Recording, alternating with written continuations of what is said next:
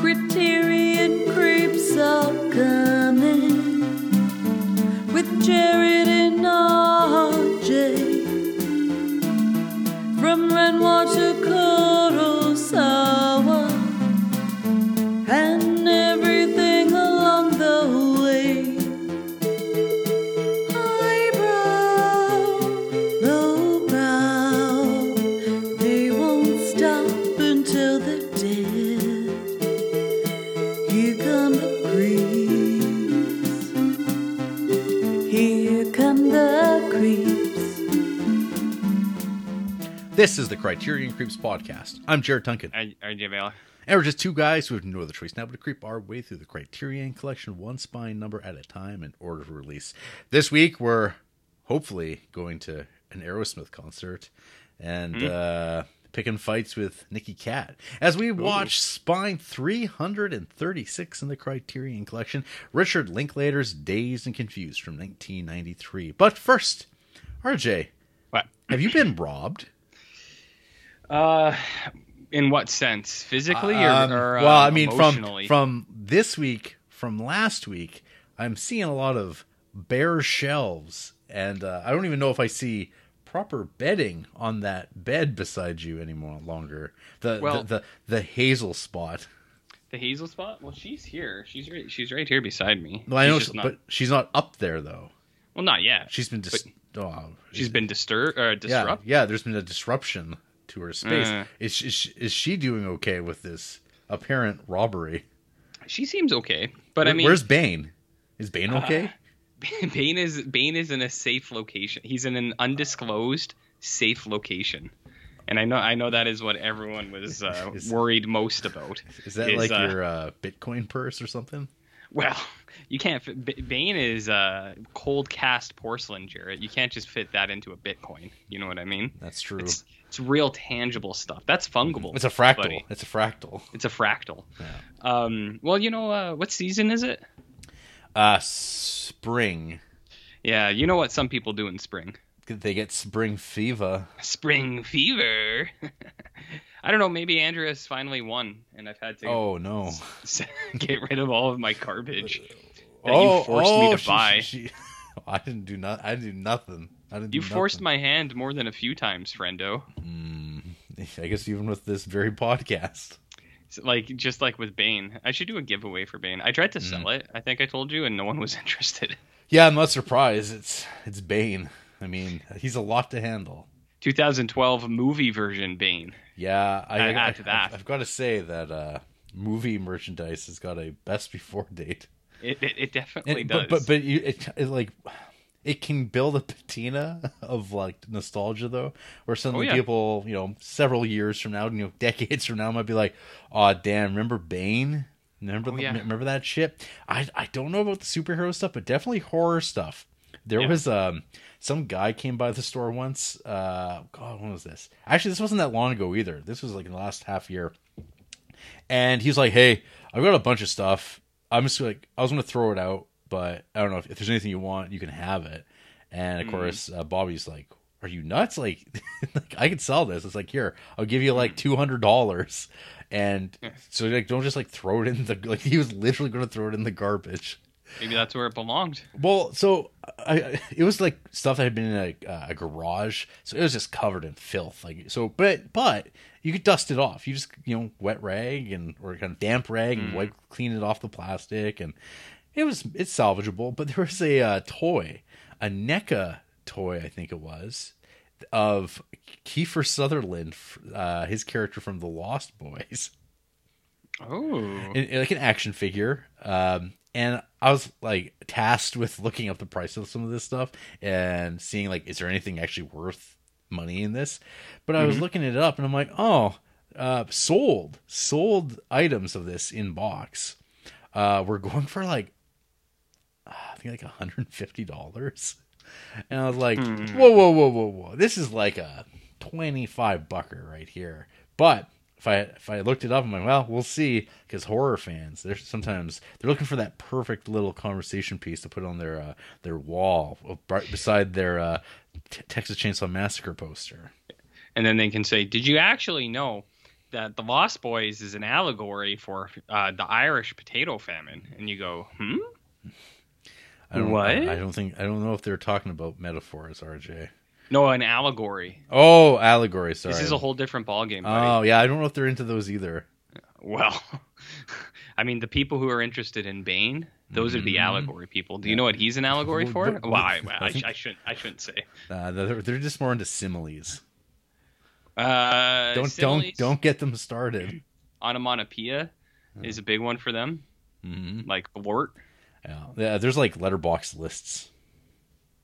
I'm sure there's letterbox lists of many things, Jared. Many things. Yeah. What were you talking about? Bane. So and the how fact much that would you pay for the Bane statue? Nothing. Yeah. So that's a pretty empty room. No data. No books. Well, no Data's bed. right here. Oh damn! He hasn't survived. He survived. He has survived. He didn't get thrown out. Mostly or for stolen, or someone breaking into your fine home. They looked at this scroll. They went, "What the fuck?" And then they just threw it away. They said this is too important to take. They also, I did. There's a couple Morbius tickets here that I didn't purchase. They were left behind. Yeah, like 4 of them. See, it's too bad that people weren't actually buying tickets. Otherwise, then we would be doing better. Because guess what? It's about tickets sold, RJ. It's not about asses in seats. I know. I think my favorite so far of a lot of those were like, if you're in line for Morbius, stay in line. You're legally entitled to it. You know, like the voting thing, Jarrett. You know the voting thing. Mm-hmm. You know the voting thing. You know about voting? I know about taxes. Oh, the tax man. Hey, do you know Mel Gibson's got a movie coming out this weekend? Nope. I didn't. It's a Catholic romp starring Mark Wahlberg called Father Stu. Oy. He plays a Catholic priest. Is it a comedy? I don't think so. For some reason, I think it's rated R. Oh, damn. I think, or maybe it's like a light comedy or something. I don't know. It's directed by Rosalind Ross. Who's that? I don't know. I'm clicking. She is married to Mel Gibson. Oh, and, really? They have a child. A Charles? Yeah, you know about Charles? You have any of those yet? Just one? No, I have cats. Okay. So God wanted a fighter, and he found one. The true life story of boxer-turned priest Father Stuart Long, whose journey from self-destruction to redemption inspired countless people along the way. Oh, it is a drama, Jarrett. Aye. For some reason, I think it's rated R, but I could be wrong. You could be right. That'd be limiting a lot of box office potential, if you know what I mean. Cool. That's great. Isn't it, though? I had no idea. How old's Mel Gibson? How old's Mel? Let me tell you right now. Mel Gibson was born in 56, which would make him 66. 66. Okay. The ripe age. He's 66 years young with his 31-year-old wife making movies with him. Hey, I mean, that's good, though. You don't see marriages long in Hollywood. What did you say there? I said marriages don't always last that long in Hollywood, so that's nice. Yeah. That's nice, Jarrett. 8 years running. That's nice. No. Oh, no. Oh, I thought you said they were married for 33 years. No, she's 31. Jeez. Oh, okay. Disregard what I said. They've been married for 8 years, RJ. Well, hey, 8 years is not a bad bad go. Now she's making movies with him. Is that the one that he left the voicemail for, or is this someone else? I'm assuming a different one. Oh, they didn't work it out? I don't think so. Damn. You hate to see it, you know? No. You hate to see it. Cool. Well, so I hope your stuff finds its way back to you. I mean, it's probably on its way to the landfill right now. Well, I mean, so who stole? Or outer space. So who do you think stole this stuff? Like kind of vigilante garbage men who are like Riddler henchmen who don't have enough to throw out. They said we there's garbage out there and we're going to find it. But sometimes it's still in the house and we gotta throw it out for them. Sometimes the owner is there, and he's garbage too. That's where Father Stu comes in. Oh shit! Is his Father Stu a garbage man too? He's a garbage man, and he's a spiritual leader, a punisher, spiritual punisher. You know what I mean? Nope. You know about punishers, Jarrett? You know about thin blue lines? I know of them. Yeah, I think people don't understand what that means. I think the people who like it. People who like it. Wow, yeah. I mean, I've got a movie for you later, RJ. Oh, interesting. Yeah. Is it also thin and blue? No. Oh. Well, I guess that's that. So other than stuff being thrown out, I guess anything new going on with you? The place I work got an aquaponics tank. You hear about this? I didn't know anything about this. Is this public information? Yeah. Can people know about this? Yeah, people can know about it. Wow. Well, all I said was the place of where I work has a fish. Right. Yeah, and so there's fish in there. I gotta feed them every day. You do? Yes. Personally? Me personally. You're the fish guy. Apparently. Their food stinks. It's made of worms. Yeah, they are fish. Yeah. You ever see worms, Jarrett? I have. I've seen earthworms. We got worms. Is what we're gonna call the fish tank. I see. You know what I mean? Mm-hmm. He gets it. It's a good business. He gets it. No, what was I gonna say? I don't remember. Something happened this week. Something huge. But I can't remember. No? No, nothing huge happened. Okay. But there was something I was gonna bring up. Well, something that grinded my gears. Oh shit. But I can't remember now. Well, we could just jump into the emails. There's only like 3. You don't want to talk about what you did this week? I'll talk about it. Most of it's in the confines of what was watched. Oh, I saw you walking to Taco Time this week. I whistled, but I think it got drowned out in the traffic noise. Yeah, I did not hear any whistles. I was probably also listening to something. Podding. Mm-hmm. Listening to this podcast? No, God, no. Oh, okay, good. Have you taken out a e-scooter yet, RJ? I have not, but I have seen many people on those, and there's an account about Creepsville, and it's like Wild and Out or something, and there's a bunch of old dudes at the skate park with those things. ripping pretty hard and heavy, and I went, yeah, that seems about right. No. That seems about right. Are you going to be getting in on the craze? No, I don't think so. But I guess you do have. I mean, they do supply helmets. They do supply helmets. Yeah, how many people have worn those helmets? You have to wonder. The mayor did. Yeah, and he's got no hair, so where did it go? Is what I wonder. And is that transmissible? Transmissionable? You got it right the first time. Transmissible? Yeah. Yeah, no, I don't know. I don't find much use for it because there's not really places in town that are like too far to walk, but like not far enough, or like not far enough or too far to walk, but can get there in car. I don't know what I'm saying, but anyways, I'm not going to do it. Mm-hmm. But I have seen in like when I was in Colorado, we saw like teenagers on them, and there was like 3 on one of those scooters, and they're just riding it in the street, and then when they got done, they just like let it drop on the road, and they just walked away, and I was like, cool. Mm-hmm. Yeah. Have you partook? No, I have not. I've seen them. I've seen them everywhere. These little orange things. Yeah, I don't know. To me they seem expensive. They are. Isn't it like? I mean, it's like 30 cents a minute or something like that. So I think a good hour is something like $25-$30 or something. Yeah, that's why you pay for that monthly payment, whatever it is, like $90 for a month. Yeah, but I feel like who's gonna do that? Somebody. You could take it from where you work to the Taco Time. It would cut your taco time. Yeah, but it kind of it defeats the purpose. Well, you're still getting fresh air, at least. I guess. Do you know what I mean? Yeah. And again, you know about fresh air? Then I'd be cool. Yeah, I'd love to see you on a scooter. Nah, I'm good. I'd take all sorts of pictures and stuff. I bet. Did you hear that thing though? Like, so these ones were specially designed so that they could go up and like up the west side hill. Mm-hmm. But I heard that they don't work on the north side. Like if you pass a certain street going in the north side, they just shut off. Did they power off? No. And I thought it was just like a rumor. I was like, that can't be true. But I heard it from like multiple people, and I was like, huh.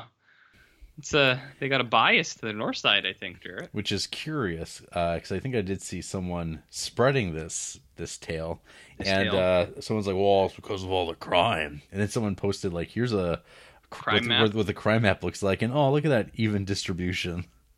Yeah, I mean that's just that's a olden day theory about the north side. The south side's getting, I don't know, greasy as everywhere else is. The whole world is greasy, you know? The whole world is greasy. So it's like I think the north side would make sense though, because like those two main streets, there's lots of people always walking, so they can afford the scooter. Let them use it, That's you right. know? Which is like my opinion, man. Mm-hmm. But anyways. So I heard about a guy this last week or so though, who took a look at their driver's license and realized it was very expired. And what did they do? Fixed it. They got it fixed. What is this story that you're telling me? That's it. That's it. That's the whole story, RJ.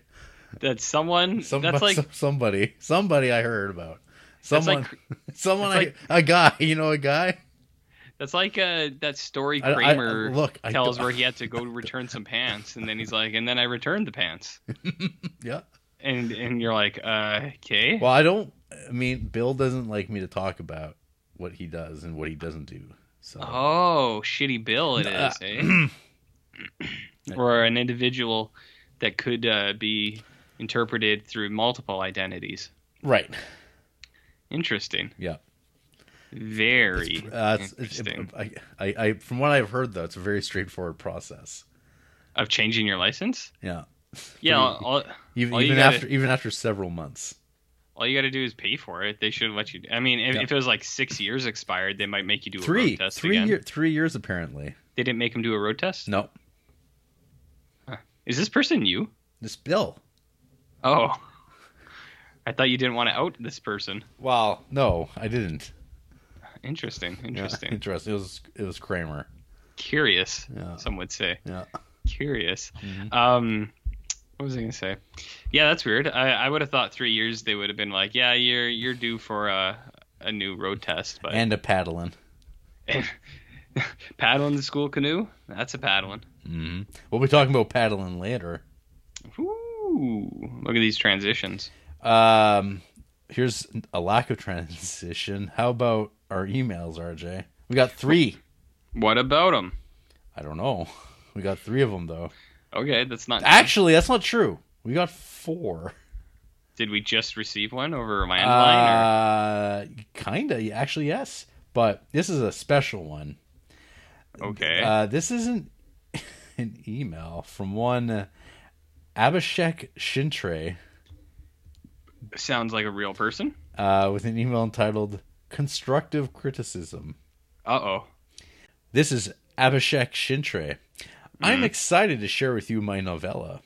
I've been following your podcast, and they've helped me shape my gaze and understand films. To me, this was a pre-workout exercise. It was therapy, and it is a way to connect and build a rapport with people from the industry. This podcast is? The researching for my story was an absolute joy, and the writing torturous but pleasant. Oh dear. It is based on internal conflicts that I struggle with. The setting and other observations are some that I have lived myself. This was my maiden attempt at structuring a story, building tension, and character development. Mm-hmm. I request you to watch someone fumble, fail at certain tasks, and succeed at some. I don't intend you to point out my mistakes and provide me with quick fixes. I am sending it to you to get your feedback, or even your reaction, which you can convey by email. I am very overwhelmed now. It is ready, and I have let other people look at it with a discerning eye. Brief synopsis. structured as diary entries of a teenage girl who harbors a secret she thinks is devastating. Away from the constant turmoil and guilt that troubled her home, she's at her maternal place to attend a wedding. Oh dear. She looks at this as an opportunity to frolic for the last time before confessing. But nothing goes as planned. P.S. I'm very excited and will certainly be waiting for your reply. Oh dear. My photography work. Click here. Oh dear. There's a contact number and there's a PDF that it looks like is named A Pandemic Wedding. Oh dear. I'm not sure what to say, RJ. I mean, are you interested? I could forward this on to you. You can take a look. Now, what I'll say, and I think this needs to be said at this point, is nothing personal against this guy. But if anyone wants us to sample material, we're gonna need compensation for that, because we can't be offering this quality stuff for free, you know, Jarrett. Mm-hmm. I mean, the criterions are one thing, but I don't want to. Too many people send us their novellas and want feedback because they want to get into the industry. I don't know which the one. Forefront of that. I'm not sure if podcast, the novella industry. I'm not sure. Maybe it's novella podcasts. You ever think about that? Oh man, that's an idea. That's an idea. So I'd say I'm open to it, but I am going to need remuneration of some sort. All right. Well, I mean, clearly they're a listener of the podcast, so they'll hear this. They'll know. You got a Patreon, buddy. Or fax me a hoagie off the internet or something. I need something. Something. Yeah. So send us Target gift cards or something. Oh, is that such a thing? Wait, no, we don't have Target in Canada, dude. I know. I'm aware. Don't say that though, because people will do it, and then we'll have no use for them. Oh, there's always use, RJ, as I'll tell you about more later. So, anyways, I'm sure we'll hear back from our friend someday. Sure. In the meantime, we got Justin Peterson. Oh, with yes, an email entitled "Let's Get This Over With." Oh baby! Oh man, I'm surprised we got. I mean, this is a big boy of an email. Is it? It is that why he wants to get over it? Maybe. I mean, I wasn't expecting an email at all. I mean, I've been seeing Justin's adventures at Six Flags. No, that's not what it's a Carowinds. Six Flags. Yeah. Hey fellas, what's happening? Just got back from my mini 4-day vacation and feeling refreshed, but bummed that all the fun has come to an end. Yeah. All right. I am committed to finishing what I started, so here are the Best Picture nominees I have left to tell you fine movie podcast hosts all about. Mm-hmm. King Richard is a solid recent sports film that introduces us to a very likable young Serena and Venus Williams. Will Smith reminded me of his character from The Pursuit of Happiness, but with a funny accent. See how his unusual and stubborn choices helped build his daughter's tennis dynasties. I saw a funny thing about that movie, which I've heard is good, but something about the only way to tell a story about two female athletes is through the perspective of their male father. I thought it was funny. You know what I mean? I'm sure he had a lot of things, but shouldn't the movie have been about Venus and Serena?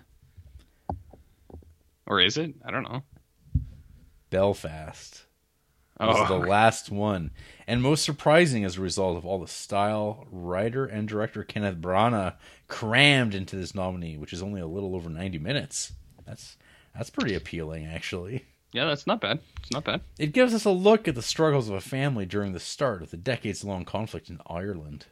Branagh's love for classic movies shines through as we get some references to High Noon. Plus, the little boy at the center of the story reminded me of the kid from Cinema Paradiso. They did not win, but they were still pretty good shows. Which one will you check out? Well, King Richard is available on Crave. Is it?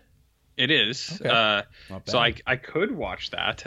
Belfast, I don't know where that is available. Yeah, I'm not sure. If at all. You want to hear Justin's ranked Sure. list? So he's got Power of the Dog, number 1. Mm-hmm. Don't Look Up, number 2. Mm-hmm. Belfast, number 3. Licorice Pizza number 4, Drive My Car number 5, King Richard number 6, Coda number 7, the actual winner, Dune number 8, West Side Story number 9, and Nightmare Alley number 10. Holy cow. I have no interest in West Side Story at all. At all. I really like the original a lot, and I don't know. I'm not a Spielberg head. RJ. I'm not interested in the original or the remake. Have you ever seen the original?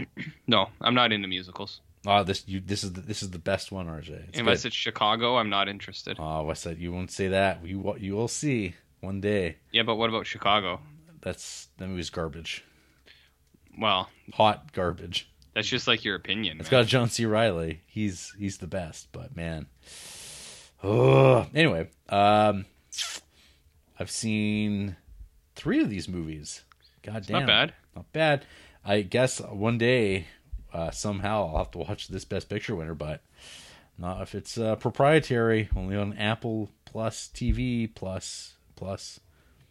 Mm-hmm. I saw actually. There's another show on Apple TV that's supposed to be really good. That Severance show with Adam Scott. People are raving about Isn't it. Isn't that Ben Stiller directed as well? Yeah. Or something? Yeah. Do you know the premise of that show? It sounds good, and people say it's really good. But you know what though? People are fucking stupid, RJ. That's no, I'm not going to fall for it. People have really bad taste in television, I think. So yeah. I'm done. I'm done listening to people talk about TV shows and say, "Oh, I've heard it's pretty good." And I go, "No." I mean, I have heard it's pretty good. I know, and I'm saying it's not good enough. It's not good enough. I might have the opportunity. Andrea, her phone is very, very old. She hasn't gotten a new phone in like 5 years or so. So when she does get a new phone, currently they're offering a free month of Apple TV if you get an iPhone. So she might not get it this month, might not be next month, but sometime in the next 6 months she might get a new phone. And if she does get an iPhone, we'll have a free month of Apple TV. Then you can watch Ted Lasso. Yes, we could watch. People say it's really good, Jarrett.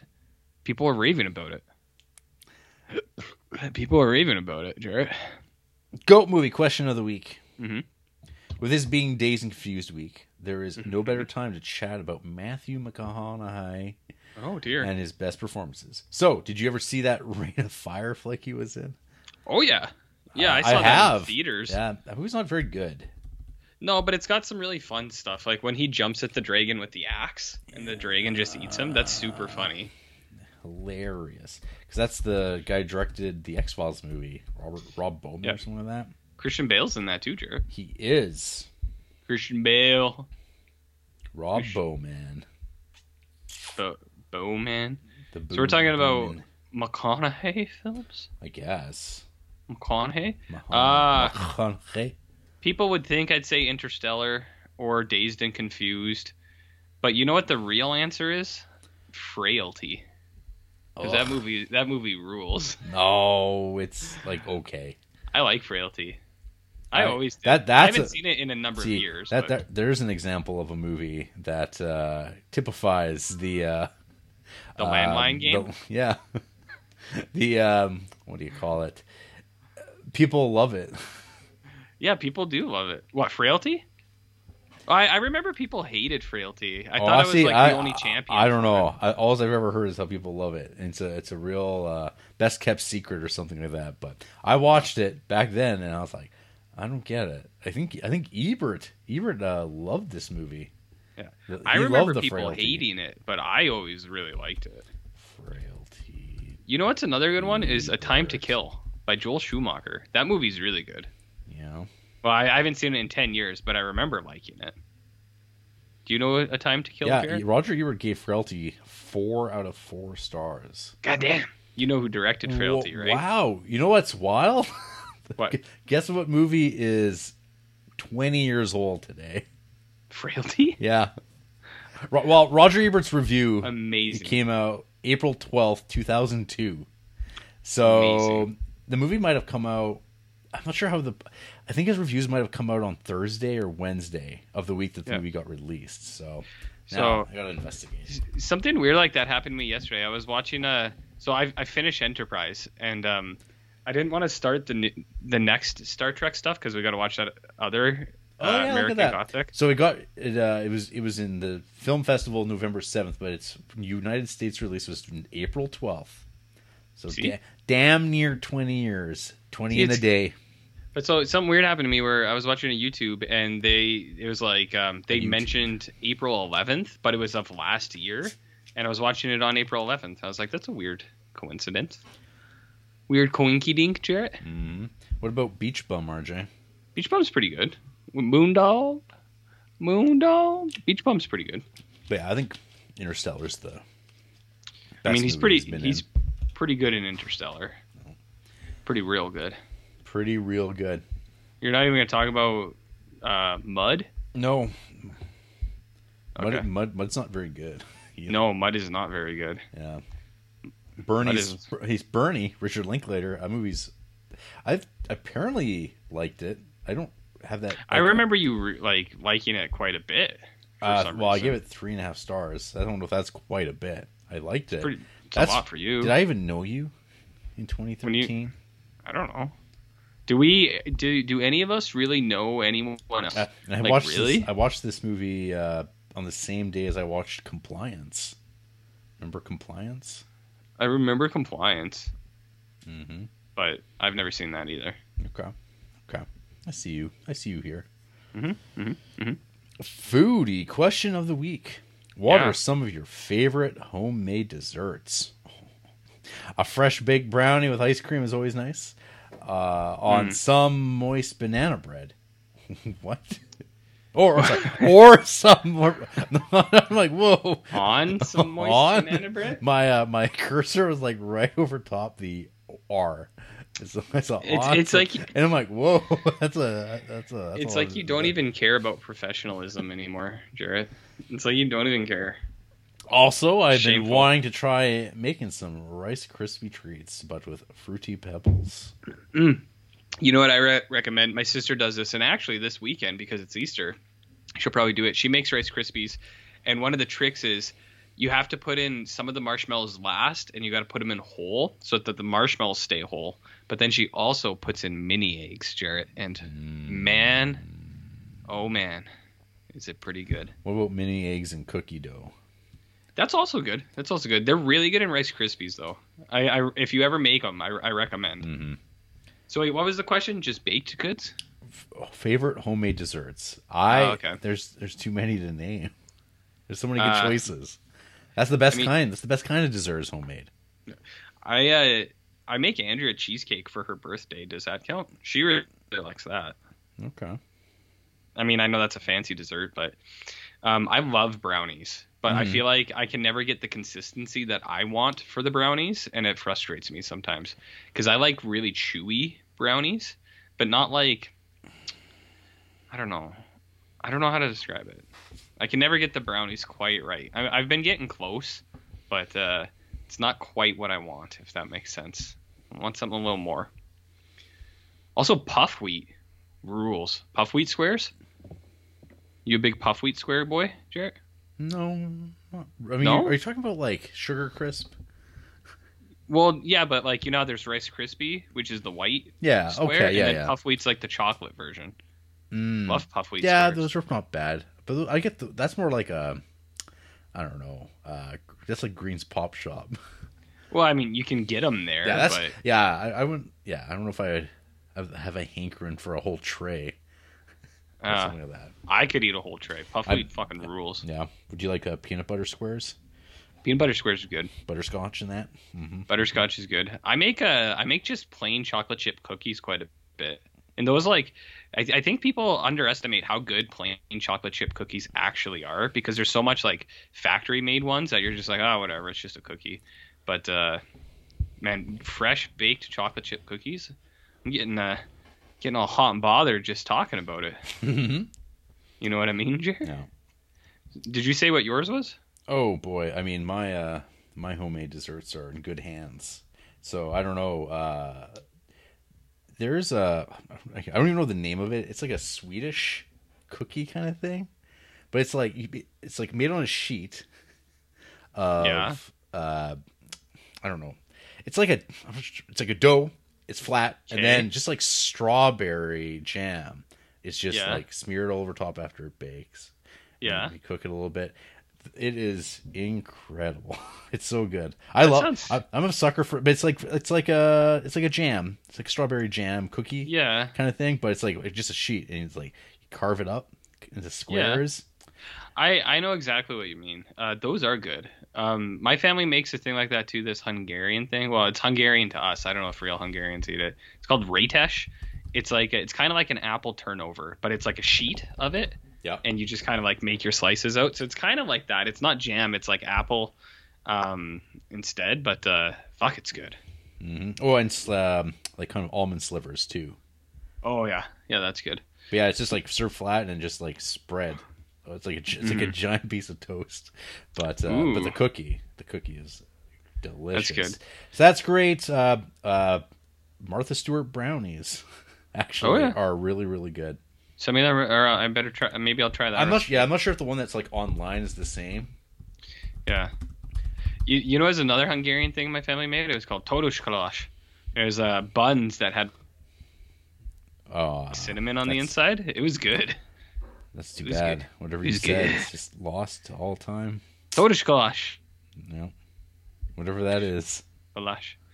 Andrea's family makes crepes with like a cream cheese, or it's not like cream cheese. It's kind of like cottage cheese and like cinnamon sugar, like rolled up in really thin crepes. Those are really good. Yeah. I mean, yeah. Look up the Martha Stewart. I think it's chewy brownies. Chewy browns. You know. Well, how's your chewy brown been? Brownies? Yeah. Great. Yeah. There's also it's like a caramel square. Okay. That's like that sounds good. You know what else I did one time, which was good? You might like this. So I have a really good just plain cookie dough that I usually just put chocolate chips in, but you can put whatever. One time I crunched up Oreos and put Oreos in the plain cookie dough batter. So it was like chocolate chip cookies, but with broken up Oreos. That was good. That was real good, Jarrett. Oh, and I can't. As far as the Rice Krispie treat, so I guess we call that like marshmallow squares. Fruit Loops.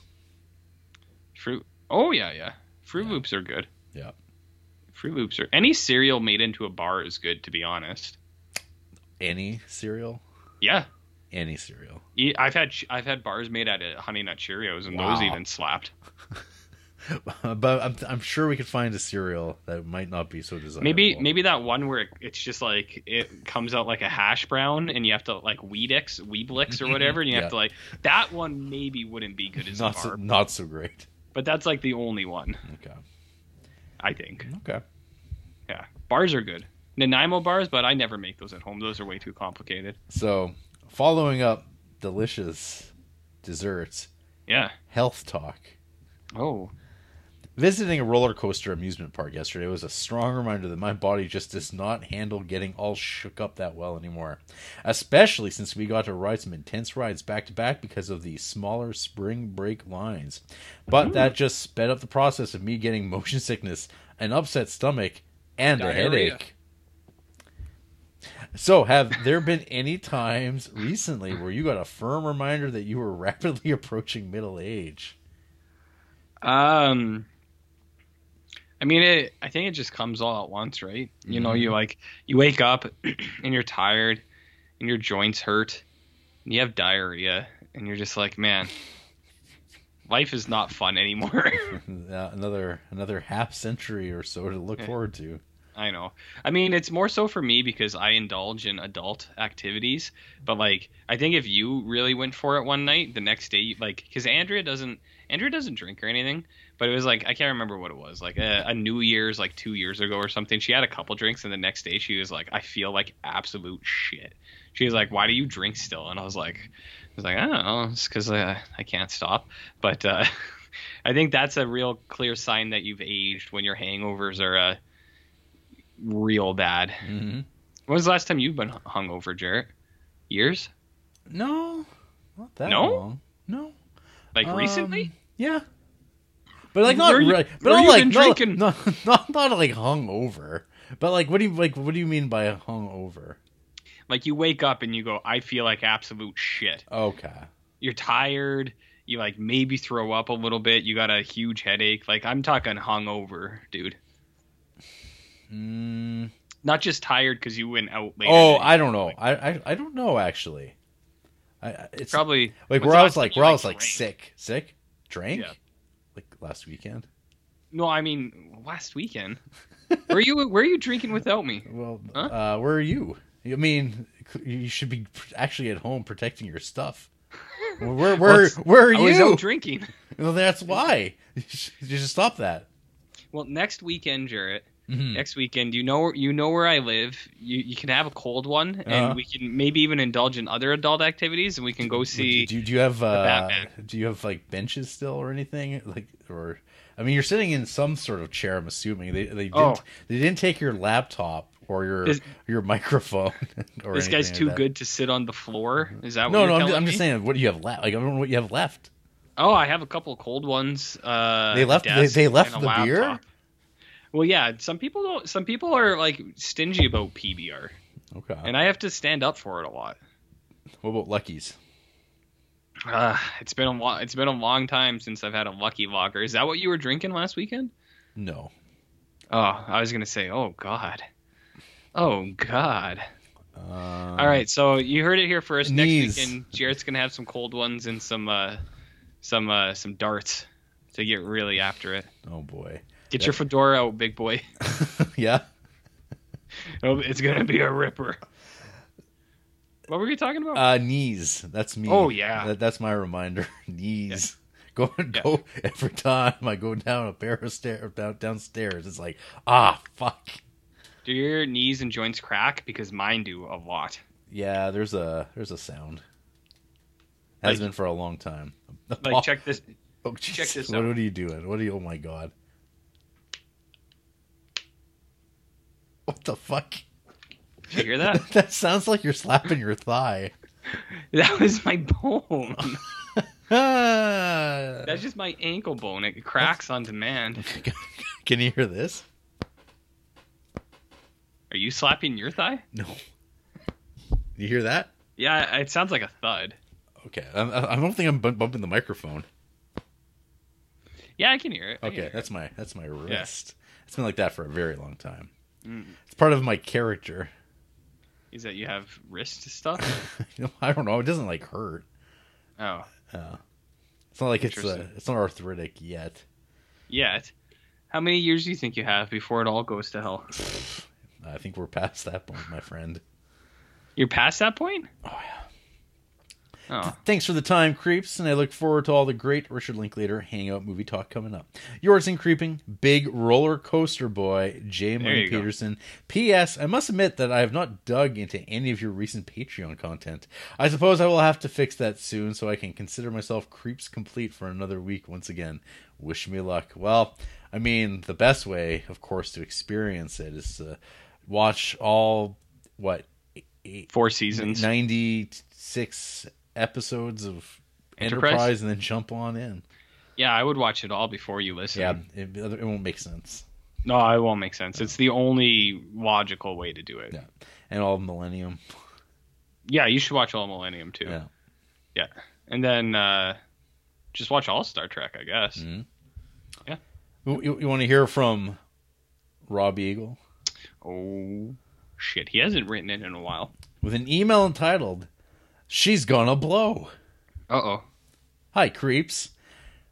In response to Mr. Peterson's inquiry last week about favorite childhood foods, let me take you on a stroll down memory lane. Uh-oh. I was a fearless little kid. I'd pat the snarliest dogs. When playing soldiers, I was always first over the top. But for me, our kitchen was a place of terror. Oh. The kitchen was where the pressure cooker lived. Uh-oh. A huge pan that might have been constructed in a Soviet munitions factory with a lid that locked and sealed like a U-boat hatch. The relentless flames of the stove subjected the inside to galactic pressures and temperatures. Atop sat a valve that rattled and hissed, angrily spitting boiling water. Every so often it emitted a plume of steam with a fearsome shriek.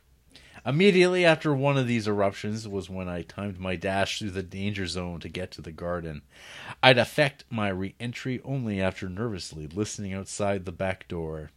Even now, I only remember our kitchen as being motion blurred. My mother, it must be said, was a terrible, terrible cook. You've seen the movie Alive? If that football team who's playing Crash in the Andes had my mother's cooking on board, they'd still have eaten each other.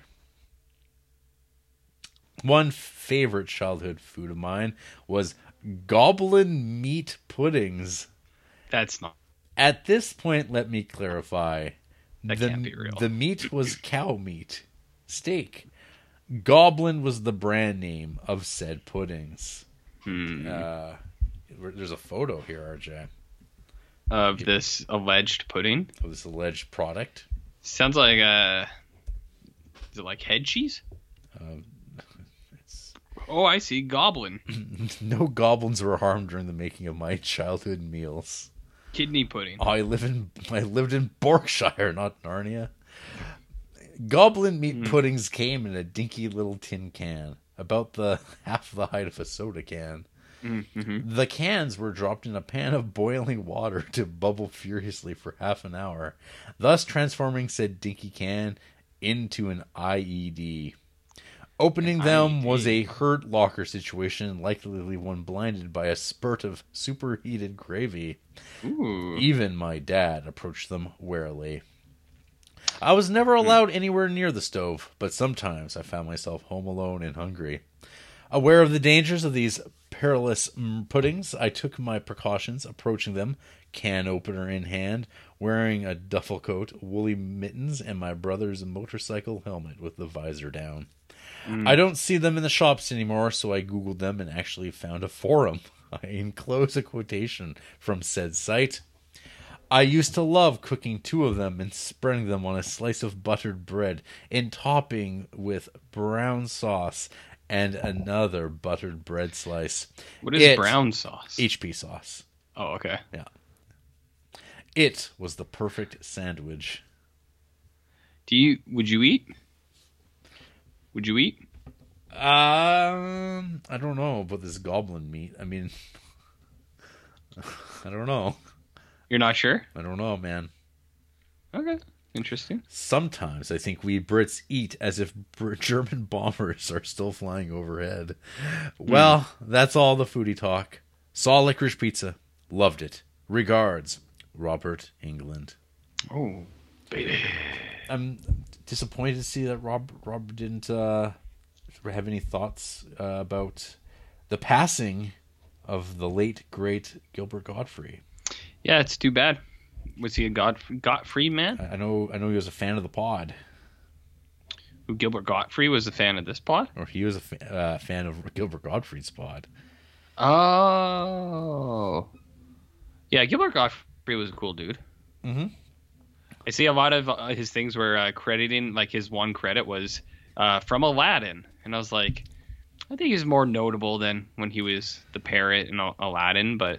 That's probably... I mean, not to diminish that, but... It's probably the biggest movie that he has a credit to. What about Problem Child? What about Problem Child? Or Problem Child 2.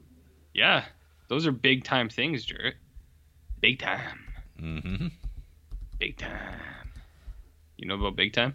The Peter Gabriel song? Not quite. Big Time! Not that one. Okay. A different one. Okay. A different one. Well, there you go. Goblin meat pudding.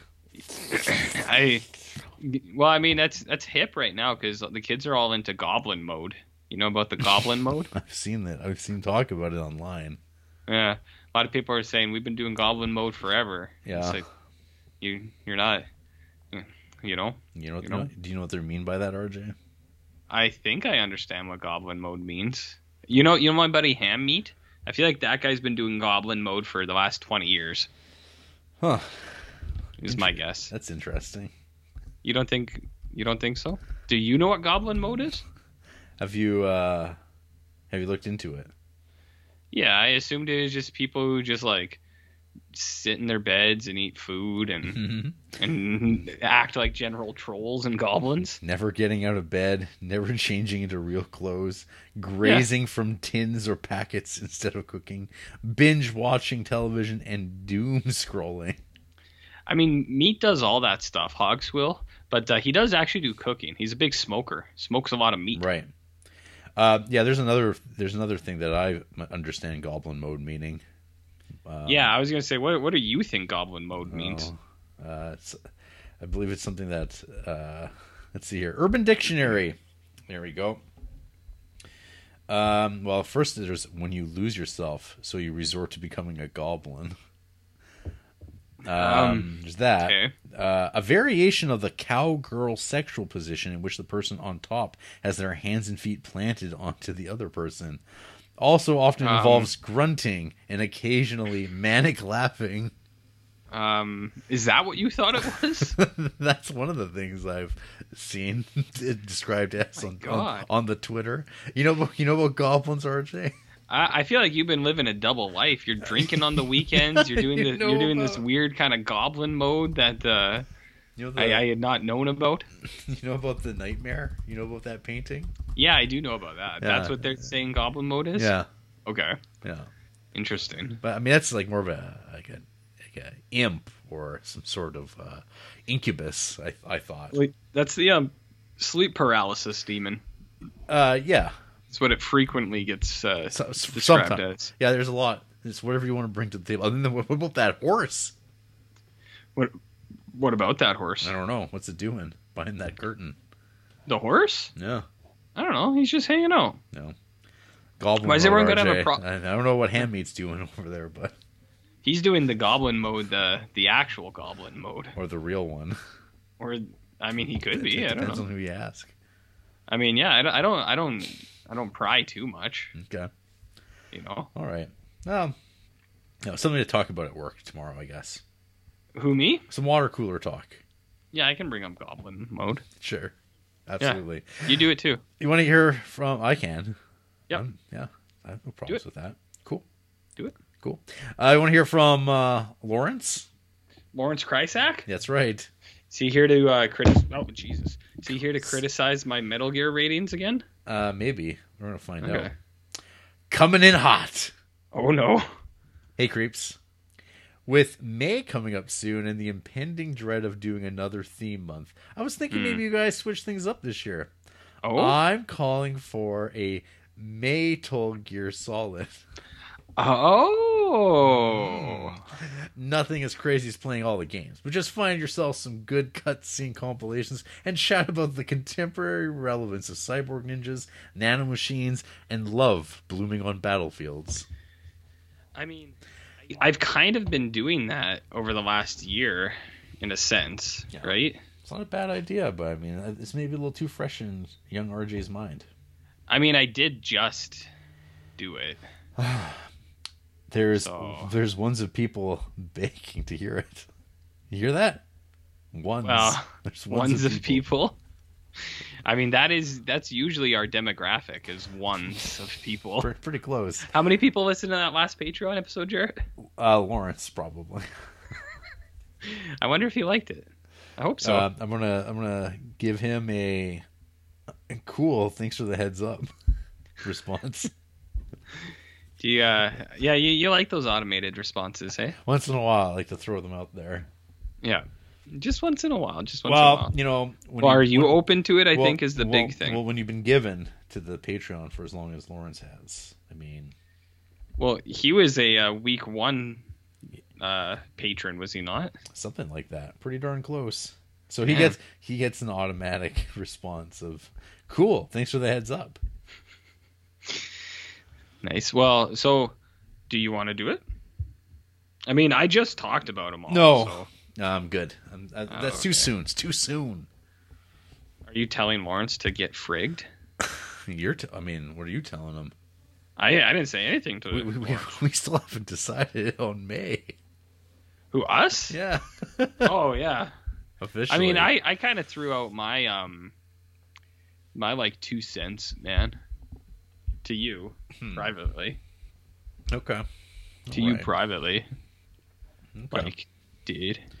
I'm confused. About what? No reason. No reason. I mean, all I can say, and I'll throw it out there now. This is a heads up that things are changing on this podcast in the near future. Oh. But I don't want to say too much at all about it. Well, I mean, whatever things we have planned, change or otherwise, I think that we can still do May. No? Mm-hmm. Like, that'll still fit in it. If anything, it might be better. They'll fit in all right. That's going to fit in. Mm-hmm. You're going to fit in, too. Mm-hmm. If you know what I mean. Curious. Yeah. Well, that's it for emails, about. RJ. Is it? Yep. Is it? I feel like everything's going to change really soon. What do you mean? I don't know. Okay. I'm just looking longingly at that closet door. What feels like could be the last time. Probably not. Hey, RJ, what you been creeping on this week? What have you been creeping on this week? Is a better question. That sounds like a big fat no. I finished Enterprise. Oh. I'm done. Yeah, so? Because they shortchanged the last season. What have you done for me lately? How short was season 4? 22 episodes. Oh, 4 episodes. And see, that's the 4 they were missing for the 100. Oh. They really? Wow. They shortchanged them. Paramount. What are you doing? And the last episode is spoiler, Jarrett. A little teaser for you. Oh, shit. It's perfect because Skype blocked out whatever you just said. Well, should I repeat it? No. Okay. No. Okay, plus, that's Patreon talk right there, buddy. Yes. What have you been creeping on? You piped down. Hey, so I watched 2 things. Number 1, this is a sort of creeps pick. Not specifically picked for me, but based on a recommendation, if you will, from one Sam Loveland and his recent review for a movie I had never seen before called American Sniper, directed by one Clint Eastwood from 2014. You know about this movie, RJ? You seen this? I do know about it. Did you watch American Sniper? I did. That's a movie people recommended we watched instead of Criterion's. Do you remember that? Is it? They said, yeah, it was like they should stick to Spider-Man and American Sniper. Someone said that once. Was it American Sniper specifically? I always remember Back to the Future. Back to the Future, Spider-Man, and American Sniper is one that has been tossed out before. Interesting. Yeah. And did you see The Fake Baby? Oh, yeah. We'll get there. I thought it seemed like there was multiple fake babies in this thing. There's the scene that was on the internet a lot where but that's like Bradley Cooper's making the arm move, and it's like, man, he sure tried. Yeah, and I think there's a fake baby sooner than that too. Oh, there's like the first baby. That's the second baby. It's the second baby. For the uninitiated, because I was, but I learned this weekend that this movie made $500 million. Yes, it was quite popular. It was quite popular and completely unknown to me, for the most part. When it came out, I've completely zoned it out. But the tagline for this film, it really says it all: the most lethal sniper in U.S. history. U.S. Navy SEAL Chris Kyle takes his sole mission, protect his comrades, to heart and becomes one of the most lethal snipers in American history. His pinpoint accuracy not only saves countless lives, but also makes him a prime target of insurgents. Despite grave danger and his struggle to be a good husband and father to his family back in the States, Kyle serves 4 tours of duty in Iraq. However, when he finally returns home, he finds that he cannot leave the war behind. Yeah, I know about American Sniper. Yeah, you know about Iraq. You know about Iraq. I saw that Steven Skull movie that took place there, so I feel like I have a pretty good handle on it. What year did that movie come out? The Steven Seagal one? Yeah. I don't know. I can look. Sniper Special Ops. 2016. So it was obviously to cash in. Oh, after American Sniper? Yeah. I see. Yeah. I see. Try to get some of that sniper money. That story checks out. Yeah. Checks out. Yeah, I was thinking about that when I was watching American Sniper. I was like, man, is this just about Steven? Is this what Steven Seagal and Fred Olen Ray went? We're like, gotta make some money here. So these snipers is making a lot of money. There's an appetite for it.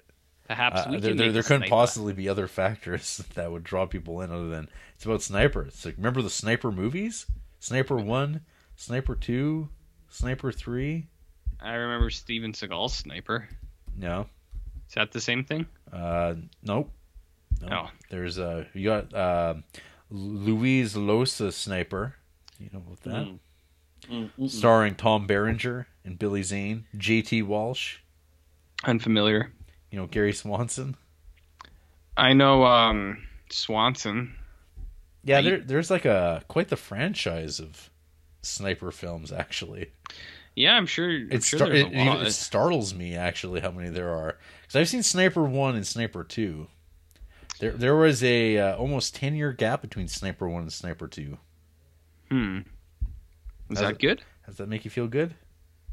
Or sad? I mean, I feel so. Neither. Then you get nothing. So we got Sniper 3 in 2004, and then there's Sniper Reloaded from 2011, Sniper Legacy from 2014.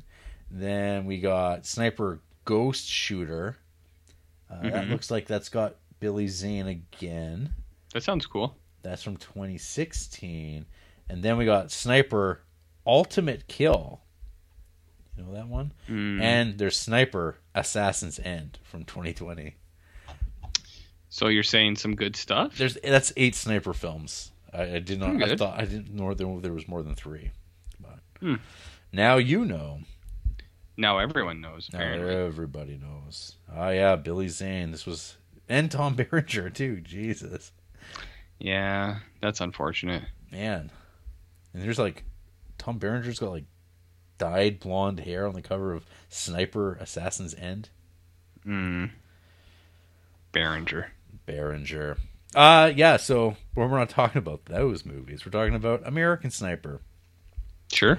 So this is based on the true story, or at least the autobiography book, written by Chris Kyle before he was murdered. Was he? Yep, in 2013. Oh, okay. Yeah, he was killed by a vet he was helping out. Damn. So that happened, and yeah, I don't know. This is just a movie about a murderer / killer who is. I mean, he's doing his job. So I mean, it was killing. It's American, you know, during the American invasion of Iraq. Yeah. And wondering, why are these people running out trying to kill American soldiers? Better snipe them. It's like interesting. What a fascinating movie this is. It's done very somber and desaturated. And then there's because apparently this was Clint Eastwood's second movie that he shot digitally. And yeah, it looks like, you know, when people talk about the caricature of MCU Marvel movies, how they're all brown and gray, which I don't think really aligns with reality. This movie is very brown and gray because they're overseas in a war zone. When there's a evil sniper, like a Seagal sniper is an evil. No, not Seagal's sniper's cool. Seagal sniper is cool. Yeah, he sits a lot. Yeah, you know about that. So this one's, I do know about sitting. This one's got a from the other side, and he's a sniper. And there's also the butcher. He likes to use power drills on children's heads. Is that accurate? Yep, no, it's in the movie, so it happened. Okay, that happened. I don't know if that needed to be included, but okay, it happens. Okay. Yep. Yeah. So but there's a bit where the evil sniper You know, he when he's like jumping around, there's like a whoosh sound effect when he's like jumping out of a room or something like that, or it's close up of his feet and. Whoosh, What sound did it make? whoosh. Mm-hmm. It's a good sound, Jared. It's a good one. It's a good sound. It's a real good sound. So as I was watching this, there's a lot of there's actually literally a part where a fellow soldier, a Marine, I guess, or Navy SEAL man, he's reading a Garth Ennis Punisher Max comic book. Like an actual issue, not a trade paperback, not a graphic novel, an issue. Is that an allegory, Jarrett? No, I mean that. I don't know if you're aware, RJ, of the popularity of the Punisher skull in our. Do they ever draw a blue line on it? There is not, because they're not police. They're military, brother. I see. But there starts becoming more and more Punisher skulls on everything in the movie, which is curious because that's it's Marvel, right? Yeah, this is Warner Brothers. Oh, and then I started thinking like, American Sniper. This movie made $500 million, and one of the producers of this film is one Bruce Berman, who'd been around for a long time. He also was a producer on Mad Max, Fury Road, some Matrix films, I Am Legend, but also he was the producer of a certain little film, RJ, called Joker. Oh, you know about Joker? You know about Joker-fied? You know about Joker, getting Joker pilled? I know about getting Joker-fied. No. Yeah, that's a big thing. And Joker made $1 billion. That's how much a Joker's worth, that IP, to Warner Brothers. So that's what getting Joker-fied is? What's that? Making $1 billion? Making $1 billion? It could be, if you're good at what you do. Good strategy. And I guess like the one thing I was noticing with this movie, I've seen the complaint about Todd Phillips's Joker movie is ambiguity. In what sense? Where it doesn't Unreliable really narrators? No, it doesn't have a stance, or it's trying to not have a stance. It's just presenting this distorted figure, and also kind of using in the American Sniper, it's PTSD. Is the sort of thing that feeds into it, where he's just sitting still as his wife's getting like a mammogram, or not a mammogram, ultrasound, and his like blood pressure is like 170 over 110 because he's still on the battlefield in his head, even though he's presenting normally. And it's just like there's a lot of Clint Eastwood deploying ambiguity, which is something that Clint Eastwood does an awful lot in his movies, even Unforgiven, which I'm a big fan of. Or High Plains Drifter. And I was thinking about this, how he doesn't want to say something, but he's saying a whole lot. Is he using metaphors?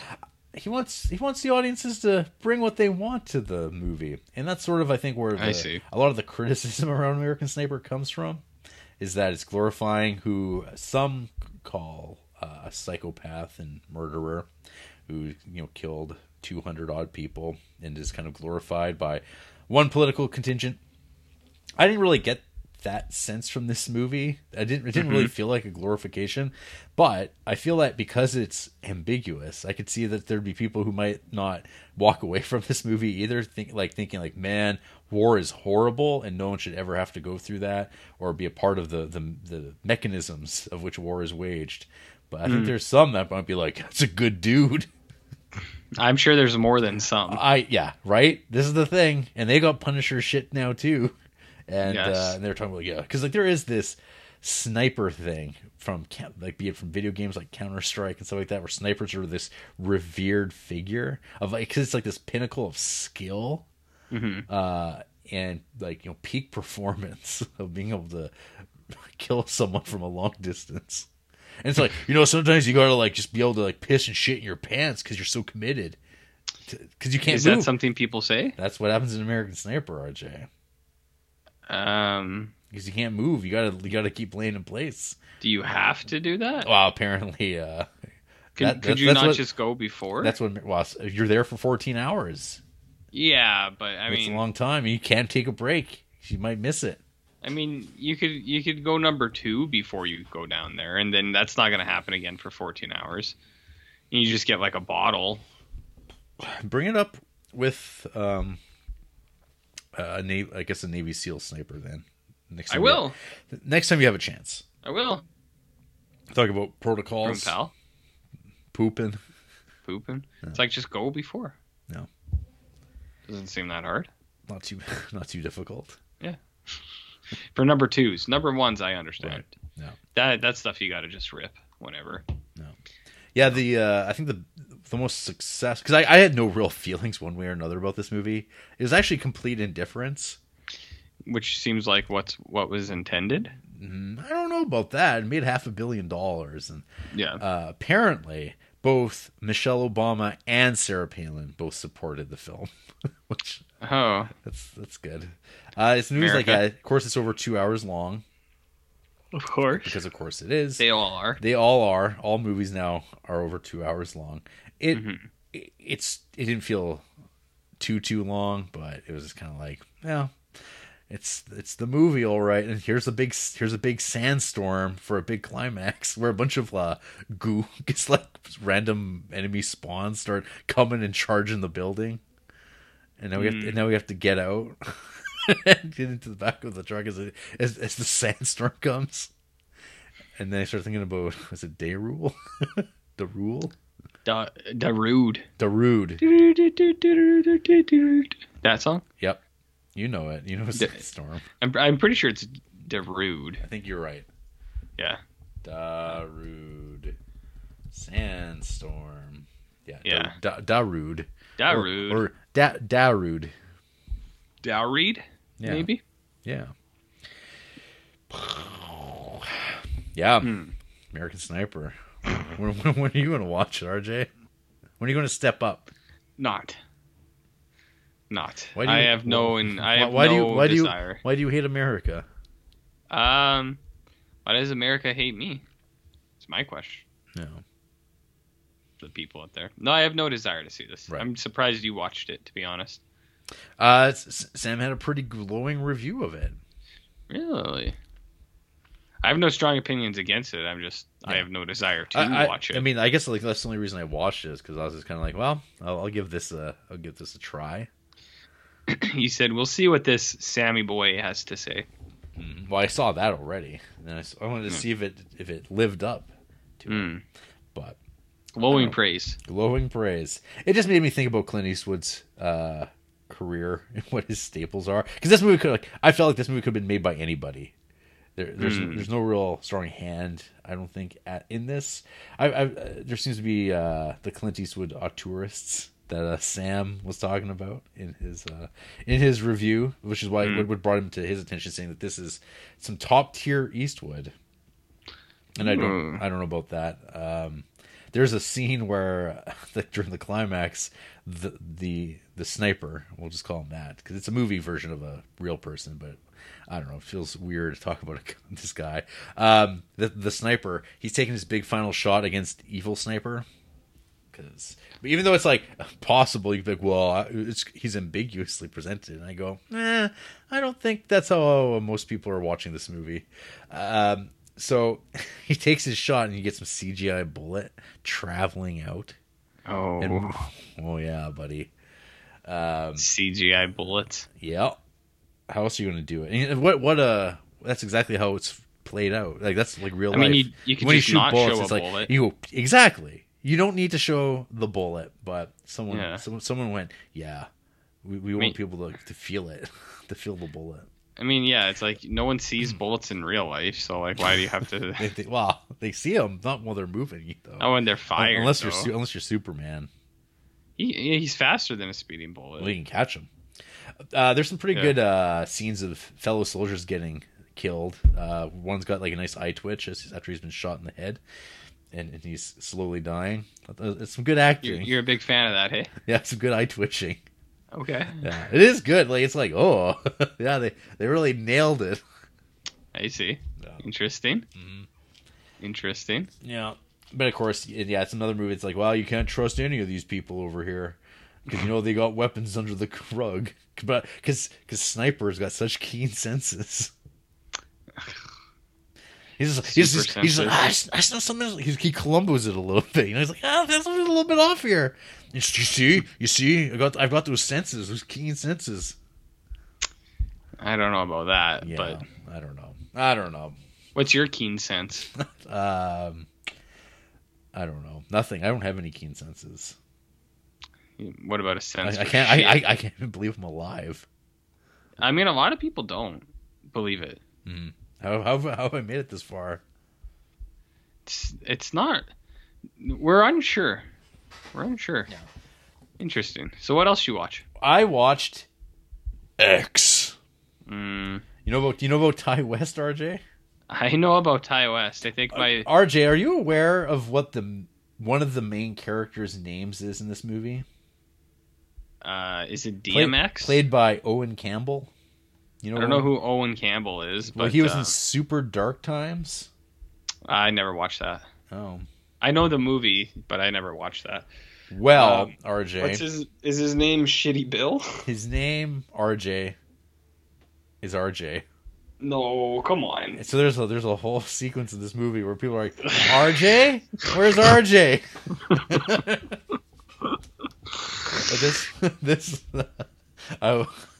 There's a bit where RJ, the character RJ, not the character on the podcast RJ, yeah, where RJ goes to the power of independent cinema.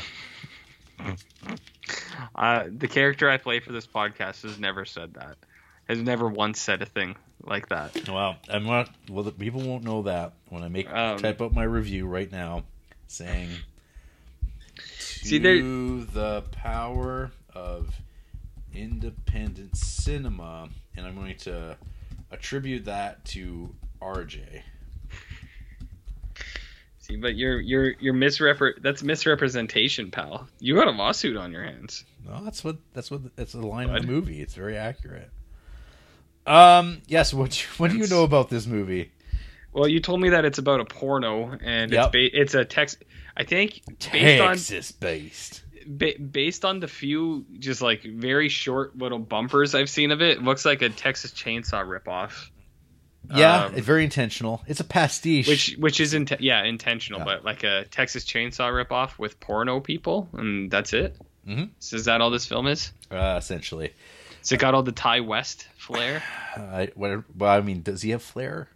Well, he's got the Ty West flair that people love, but whether or not that's good or anything is a different story. So, yeah, X. This is A24. Mm-hmm. So, there's that. Yes, there's that. He fits in well with A24, though. He's the original elevated horrorsman. He brought us was it the House of the Devil?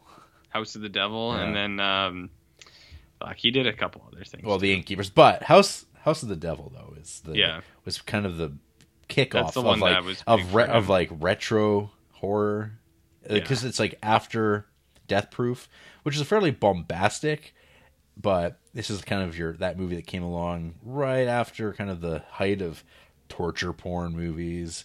And then we started doing the retro stuff, and it kind of did both, and it really clicked. And a lot of people, I think, were inspired to kind of keep making studios and producers were inspired by how much money it made to make more movies like that. And there's probably film people who saw it and went, "Oh, that's exactly what I've always wanted to be making. I want protagonists that have Walkmans." I want my name to be Ty West. That's what's missing in cinema. Uh-huh. Yeah, there's a lot of opinions. And cassettes. Talk about vinyl. People love vinyl, Jarrett. Love talking about vinyl. You know synth? I know about synth. I know about synth. Oh, yeah. Well, yeah, we'll talk about fetishization of a different era later. Yeah, we can talk about that later. But anyway, so X. So X opens up the first half. It is absolutely just a, love letter to Texas Chainsaw Massacre. Yeah. Completely. But It's got some CGI landscape background stuff. Because like it starts off in Houston at this strip club, and then there's a big pan away, and you see like all this like ridiculous oil industry stuff going on in the background. And it just makes you go, "Oh wow, I remember 1979. Remember that?" I wasn't alive at the moment, but I've seen films that have depicted such things. Yeah. Well, there's a gigantic 1979 that goes across the screen, but it's like fabric, and it's the American flag. Oh. And it says 1979. So you're aware. Just so you know. Yeah. And Right. it is about a group of people going out to shoot a porno on a farm. You know about that, RJ? Yeah, pornos. My internet was totally here the whole time. Yes, it's fine. It's all good. Yeah, porno. So they go out and they go to the farmhouse, and there's this real old man. It's a fake old man who's in old man makeup. It's like something out of Jackass. Or Texas Chainsaw. Yep. Or Jackass. But there's also an old lady. What does she do? Well, she likes to fuck, RJ. But she can't. But her husband can't because he's got a bad heart. What? Yep. And this is the plot point? This is Letter to Kill. Oh. Yeah. Yep. Because they're kind of. I don't know. This movie's a mess. It's like. Tell me how you really feel. I don't know. Why don't you let me? I'm trying. You're making such demands. Tell me what you thought of this film, Jer. So the first half, and there's like actual dialogue in the movie where characters say, "We just can't change that. We can't just change the movie in the middle." And then they go, "But one of your favorite movies is Psycho." Psycho doesn't change halfway through. It just shifts focus. That's what I mean. It does. Shifting focus is different. Yeah. It's not a change, it's a shift. That's Do you know about temporal shifts, Jarrett? Temporal shifts? You mean like alternate dimensions? Well. Yeah. Among other things. Yeah. Okay. So there's some self-directed stuff, hey? Self-aware. Meta. That's what I meant. Yeah. About and this is all, of course, RJ. The character? Talking about this because he's the filmmaker, and he's brought his girlfriend along with him. But now his girlfriend's like, she wants to be in the movie too. As a porno? Yeah. Because she's like, I want to fuck too. For making such an important thing, I want to be a part of it. I want to live my life. So she fucks the star of this this film, played by Kid Cudi, who plays a character named Cudi? Cudi? Is it Cudi? Cudi? Kid Cudi, the rapper? Sure. He's also in Don't Look Up. Yeah, I know Kid. I didn't know Kid Cudi was in this. He's pretty good. I like Kid Cudi. Yeah, he plays Jackson Hole. Come on. That's his name. Do you see him nude? You see him like from above the crotch and below. I see. But no peen though, RJ. Damn. Yeah, Kim Cudi's cool. Do you know Kid Cudi? Do you know Brittany Snow? I do know Brittany Snow. She was for a while. What? I said she was popular for a while years ago, and then she was in Pitch Perfect. She was popular for a while.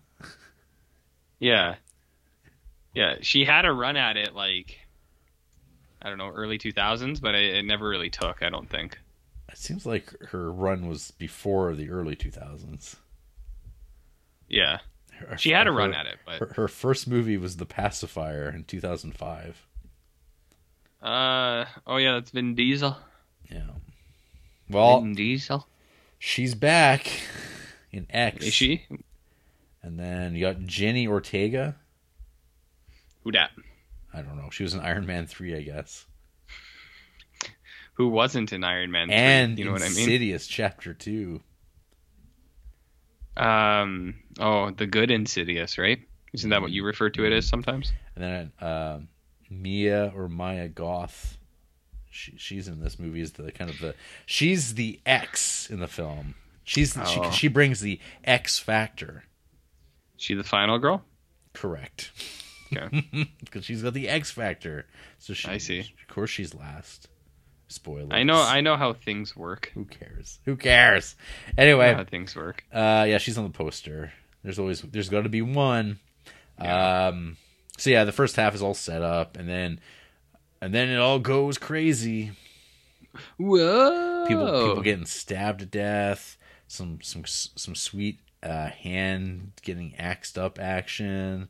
Mm-hmm. There's a crocodile or alligator, one or the other. Is that a Eaten Alive reference? Yep. Oh yeah. A little bit of Tobe Hooper love in this. See, I'm not a fan of Ty West, and I'm not a huge fan of Tobe Hooper. And if it's Ty West doing a Tobe Hooper thing, I feel like I'd very much not be a fan. But unsure. Well, it doesn't really feel like a Tobe film. But it sounds like he's trying to be. Well, yeah, there's references. Yeah. Yeah. But I don't know. What else did you think of X? I don't know. I guess it's a slasher. So if you're looking for some slasher stuff, it's like, hey, there you go. There's one. They don't come out that often, I don't think anymore. Yeah. But here's one for the kids. For the kids? Yeah. There's some bizarre, like I don't know if I don't want to use the word pretentious, but there's a scene in this though where I was like, oh my god. why is the movie slowing down? Why are they doing these like weird triple edits where they will like cut between scenes, but then they'll like show the new scene and the previous scene 3 times before it transitions fully over? Yeah. And then we get some like a song and dance number, some landslide. Ugh. Yeah, we get landslide being sung by like Brittany Snow, I guess that's who it was. Yeah, like we're talking Smashing Pumpkins, Dixie Chicks, landslide with Kid Cudi, Cudi on playing with doing some acoustics on the guitar. The guitar? Yeah. Yeah, he's a talented guy. He's a talented cat, man. Yeah. Well, that's the movie. It's kind of just there. Perfect, man. Perfect for streaming. Sounds great. Yeah, sounds great. Come into a Shudder near you or something. Oh yeah, if this pops up on Shudder, I'd give it a watch during Creeptober. But I don't really like Ty West that much. All 4 of his movies. Yeah, I mean, I don't know. It's kind of like what you said, like somehow pretentious, but like I just feel like Ty West is so into himself. He's just like, I know exactly what I'm doing. I feel like you're projecting here. He's like, I do a podcast about movies. Sometimes that's not the way. Look, it's that can of goblin meat again. Why'd you send me that can of goblin meat again? That's not what I wanted to send you. It's like you don't take this seriously. I don't. It's like you're barely even professional. I keep copying it, and it won't let it. It just keeps giving me goblin meat.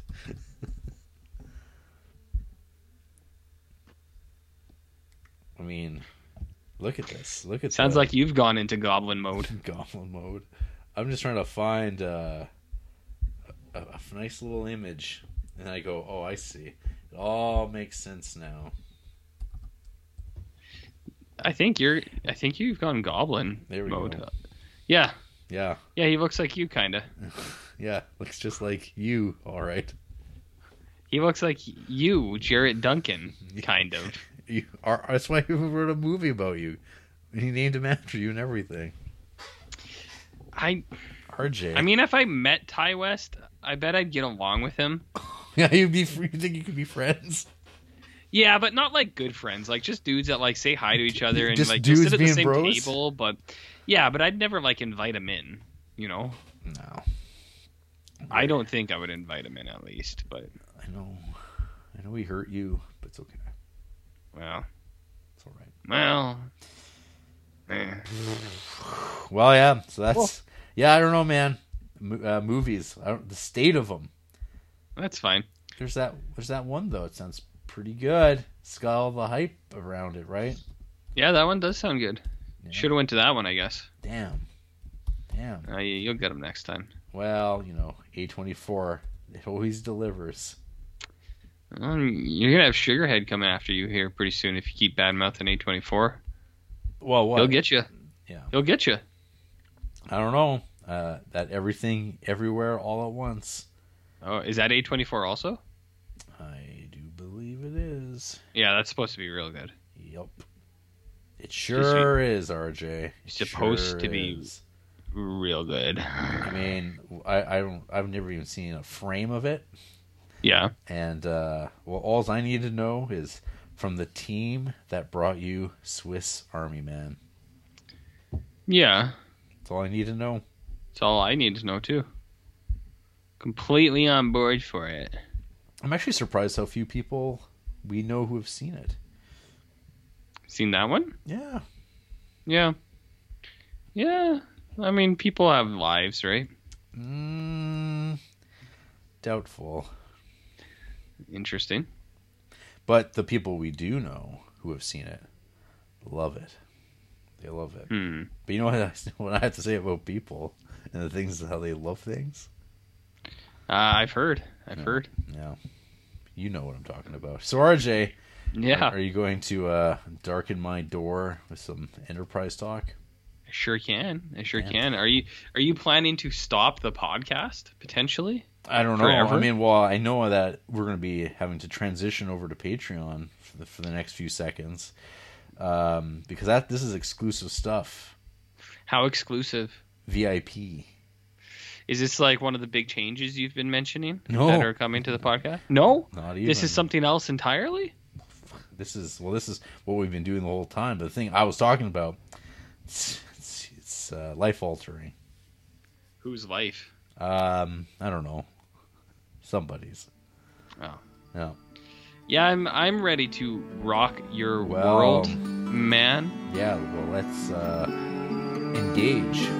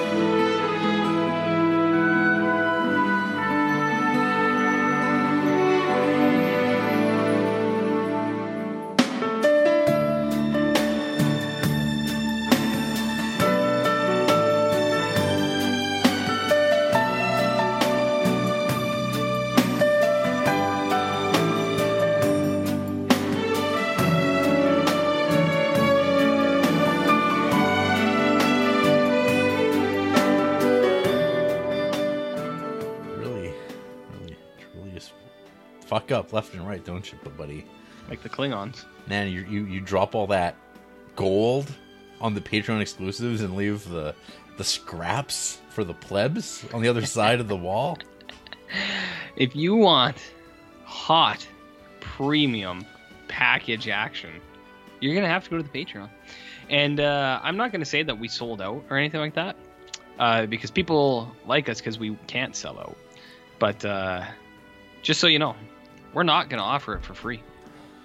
It's not happening. No, but we can't do it. But we are for sale.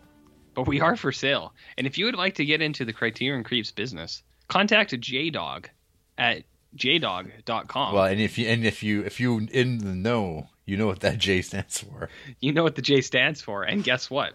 Then you'll get a special promo, 20% off of the Patreon. Mm-hmm. That's not true. You have to pay full price. Pay full price. Hey, you know what? Pay full price. Since we took our little detour, that's now heading into the Expanse. Lawrence, friend of the show, he responded to my cool thanks for the heads up with sounds good. Did you respond? No, there's no button to click, so I can't. I can't communicate without buttons. Damn. If it's not auto generated, it's not worth saying. Right. Exactly. Absolutely. I've got nothing to say. But you know what I do have to say is I forgot to mention the things that I've been creeping on this week. I mean, it's the biggest thing. It's probably the best thing I've crept on in a while. Was it an Apple TV show? No. This is YouTube content created. Uh-oh. Are you familiar with Kitboga? Kitboga? Yeah, one word. Kitboga. I'm not. It's the handle of a man who goes by Kitboga, whose origin story is that in 2017 his grandmother with dementia got taken for a ride by some scammers. Oh no. And from that day forth, Kitboga swore revenge against scammers. Oh, good for him. And so he's a Twitch streamer. And on YouTube, I don't even know what prompted this to show up in my recommended feed kind of thing. But it was like a little thumbnail about dealing with scammers, but using a interface that's like Windows 3.1, like 11. Mm-hmm. And just going the distance with this. He's got quite the rig set up. He just does it from home or his office or whatever, with green screens and backdrops. He's got voice modulation, so he can play different characters at the drop of the hat. He's got the sound effects. He's got the whole gamut available to him, so he can scam the scammers, which eventually basically comes down to wasting their time. Preventing them from taking advantage of other people. I like potentially. that. Yeah. It's some good old-fashioned violence-free vigilantism, I guess. Oh, and if there was violence? It wouldn't be on YouTube, I'm assuming. I don't know if there's like some guy running around taking violence into his own hands. Then they make a Batman movie about it, you know? Oh, damn. A Punisher TV show. A Punisher TV show? But IRL, this Kitboga, he's doing some good work.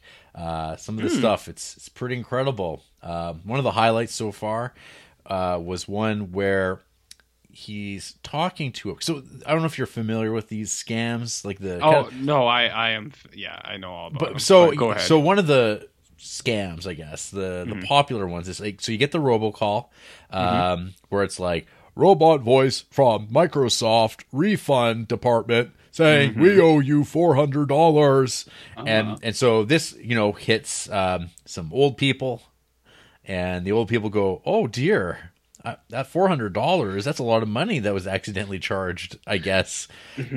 Why would they call me on my landline? And so so this then prompts a phone call to the phone number given on the robocall. And you leave a message then, perhaps, and then you get a phone call from a man from overseas who will help you get your money back. And, of course, this requires, because, it's Microsoft, this requires them getting AnyDesk remote access to your computer, where they can walk you through and you can log into your bank account. And they do a little bit of tomfoolery where they use some right clicks and some inspects. Sometimes they can edit the HTML and make it look like they've deposited too much money into your account. And now you've got to like, oh man, if my boss finds out, I might lose my job. So you maybe help me out here, and I'll let you keep a little of that money that I accidentally sent you, because that makes sense. But it's going to require you. Do you have a Target that's nearby? Oh, I see. And so you're asking, do you have a Target? Do you have a Target nearby? They have gift cards at Target. Yes, they do. And sometimes they do, wherever they sell gift cards, they'll be fine with that. They want those Google Play cards. They'll take whatever you can, and then you give those numbers over the phone. And man, if they think they've got a real golden goose, they'll just keep milking you and say, "Oh, those numbers didn't work. You got to go again." And they'll just keep they'll bilk you real hard. So Kitboga, he has some fun with these guys. And just wastes their time, drags it out as long as possible. He understands the scam. He knows how to. He has his computer set up so he can work them. But again, my highlight though was where he's talking to one of these guys, and there's connection issues. He's like, "Oh well, I'll just call back. I'll call the number again, and I'll get another person to help."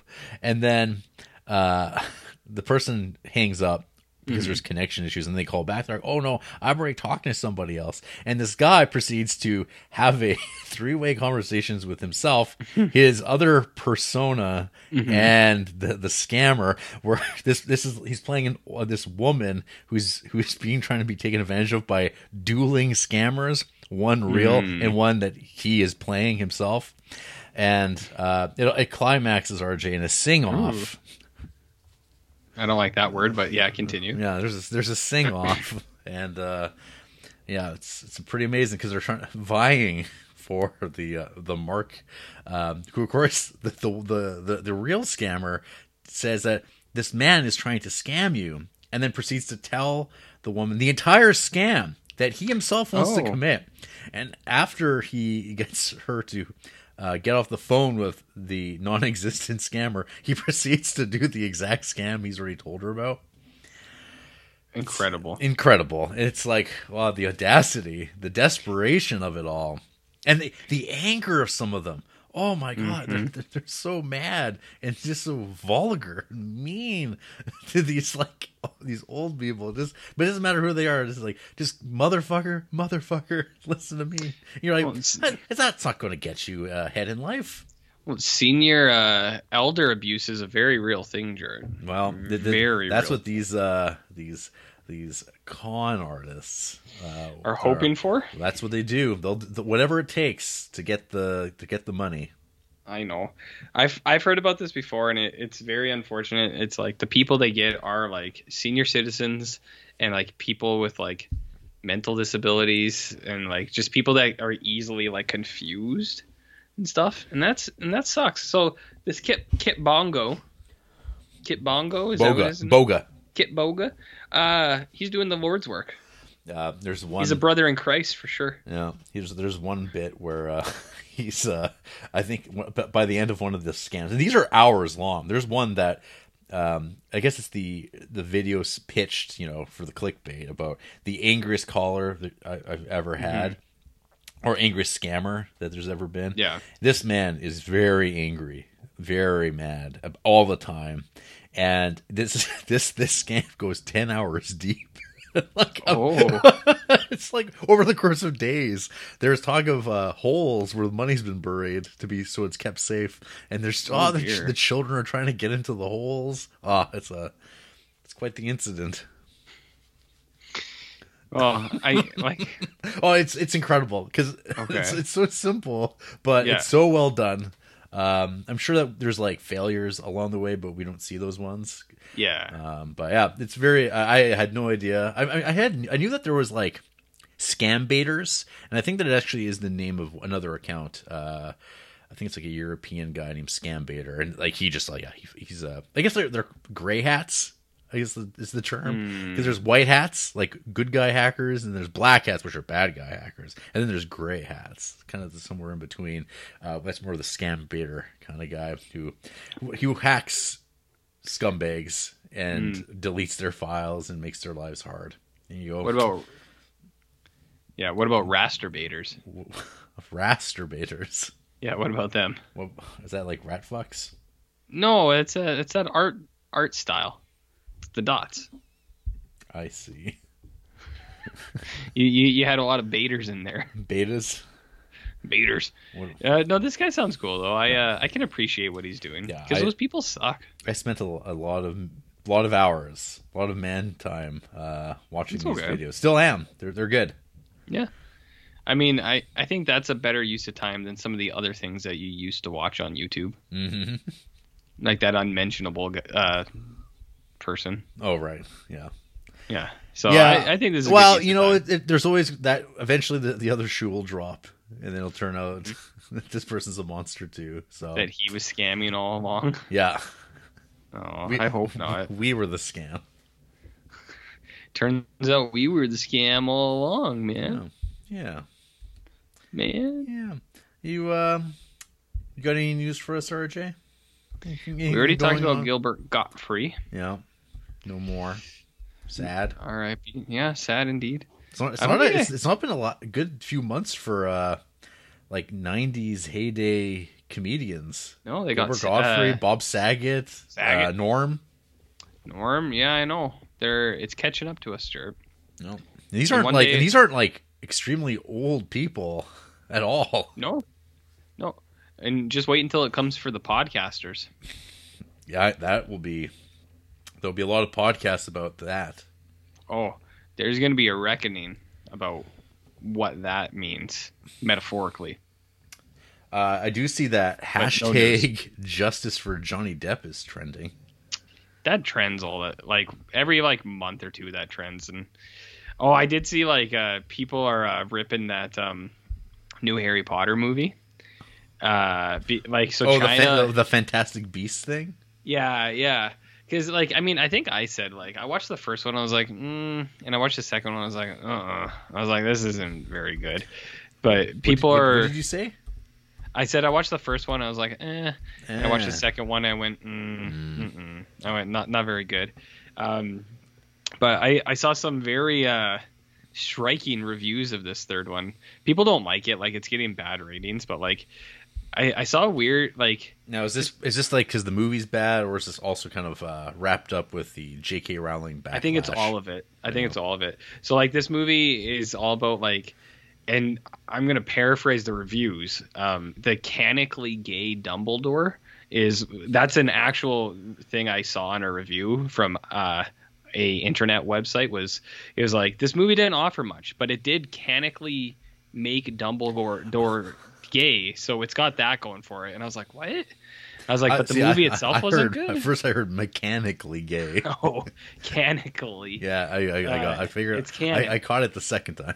Yeah, but like that was all I saw, and like a bunch of people were saying that they were just like, well, the movie's not good, and J.K. Rowling's not good, but at least the movie did this. And I was like, it just sounds like it's just a bad movie. And apparently a lot of other stuff, like Mads Mikkelsen is good, but people are like, justice for Johnny Depp. And I don't know. I think it's time to put this puppy to bed. You know what I mean? There's so much wrapped around it, like outside of the movies themselves, and the movies themselves aren't even very good. So put it to bed, right, Jarrett? Put it to bed. You know what I mean? That was the only news I saw, was people were very vocal about this fucking movie because it's Harry Potter. I've been noticing Maisie Williams has been forced to trend for like over a day now. Forced to trend? Yeah, like on trending. Like it keeps being pushed at me because of British GQ. And I'm like, I don't know why. Well, it's because you and Rob Eagle hang out so much, so you get those British GQ ads. Oh, yeah. Yeah. That makes sense. Yeah. Oh, what about David Lynch's secret film? He said today that there isn't one. Oh, damn. So I trust him more than the rumors. Really? Are you sure? I don't think he would lie. He's got like secrets and stuff, but I don't think he would lie to people. Secrets. I'm gonna go with what he said and say there isn't one. So that's just like my opinion, man. My opinion, man. Is your opinion, man? Well, anyways, cool, fantastic, outstanding, even. Yes, some would say. We got a movie to talk about. Sure. It's it's that time. Sure. So after the break, we're going back to high school and middle school. And then we're going to get initiated real hard. Ooh.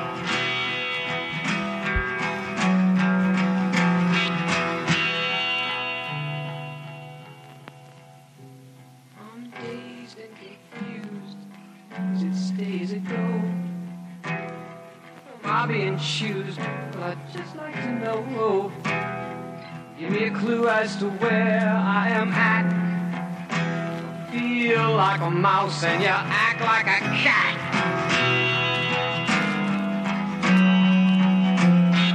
I'm dazed and confused, hanging on by a thread. I'm being abused, I'd be better off dead. I can't stand this tease and I'm starting to crack. You're out to get me, you're on the right track.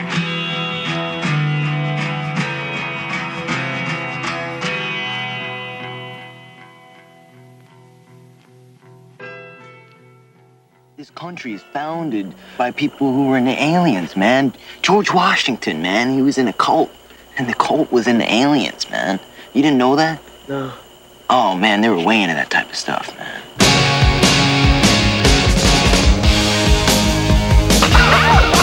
Benny! You're getting air from there, man. It's no good. It was the last day of school. Miss Crawford, I was thinking that maybe you and I can get together over the summer. I mean, it'll be legal. I mean, we can make... It was the first day of summer vacation. You guys know anything about a party here tonight? No, sir.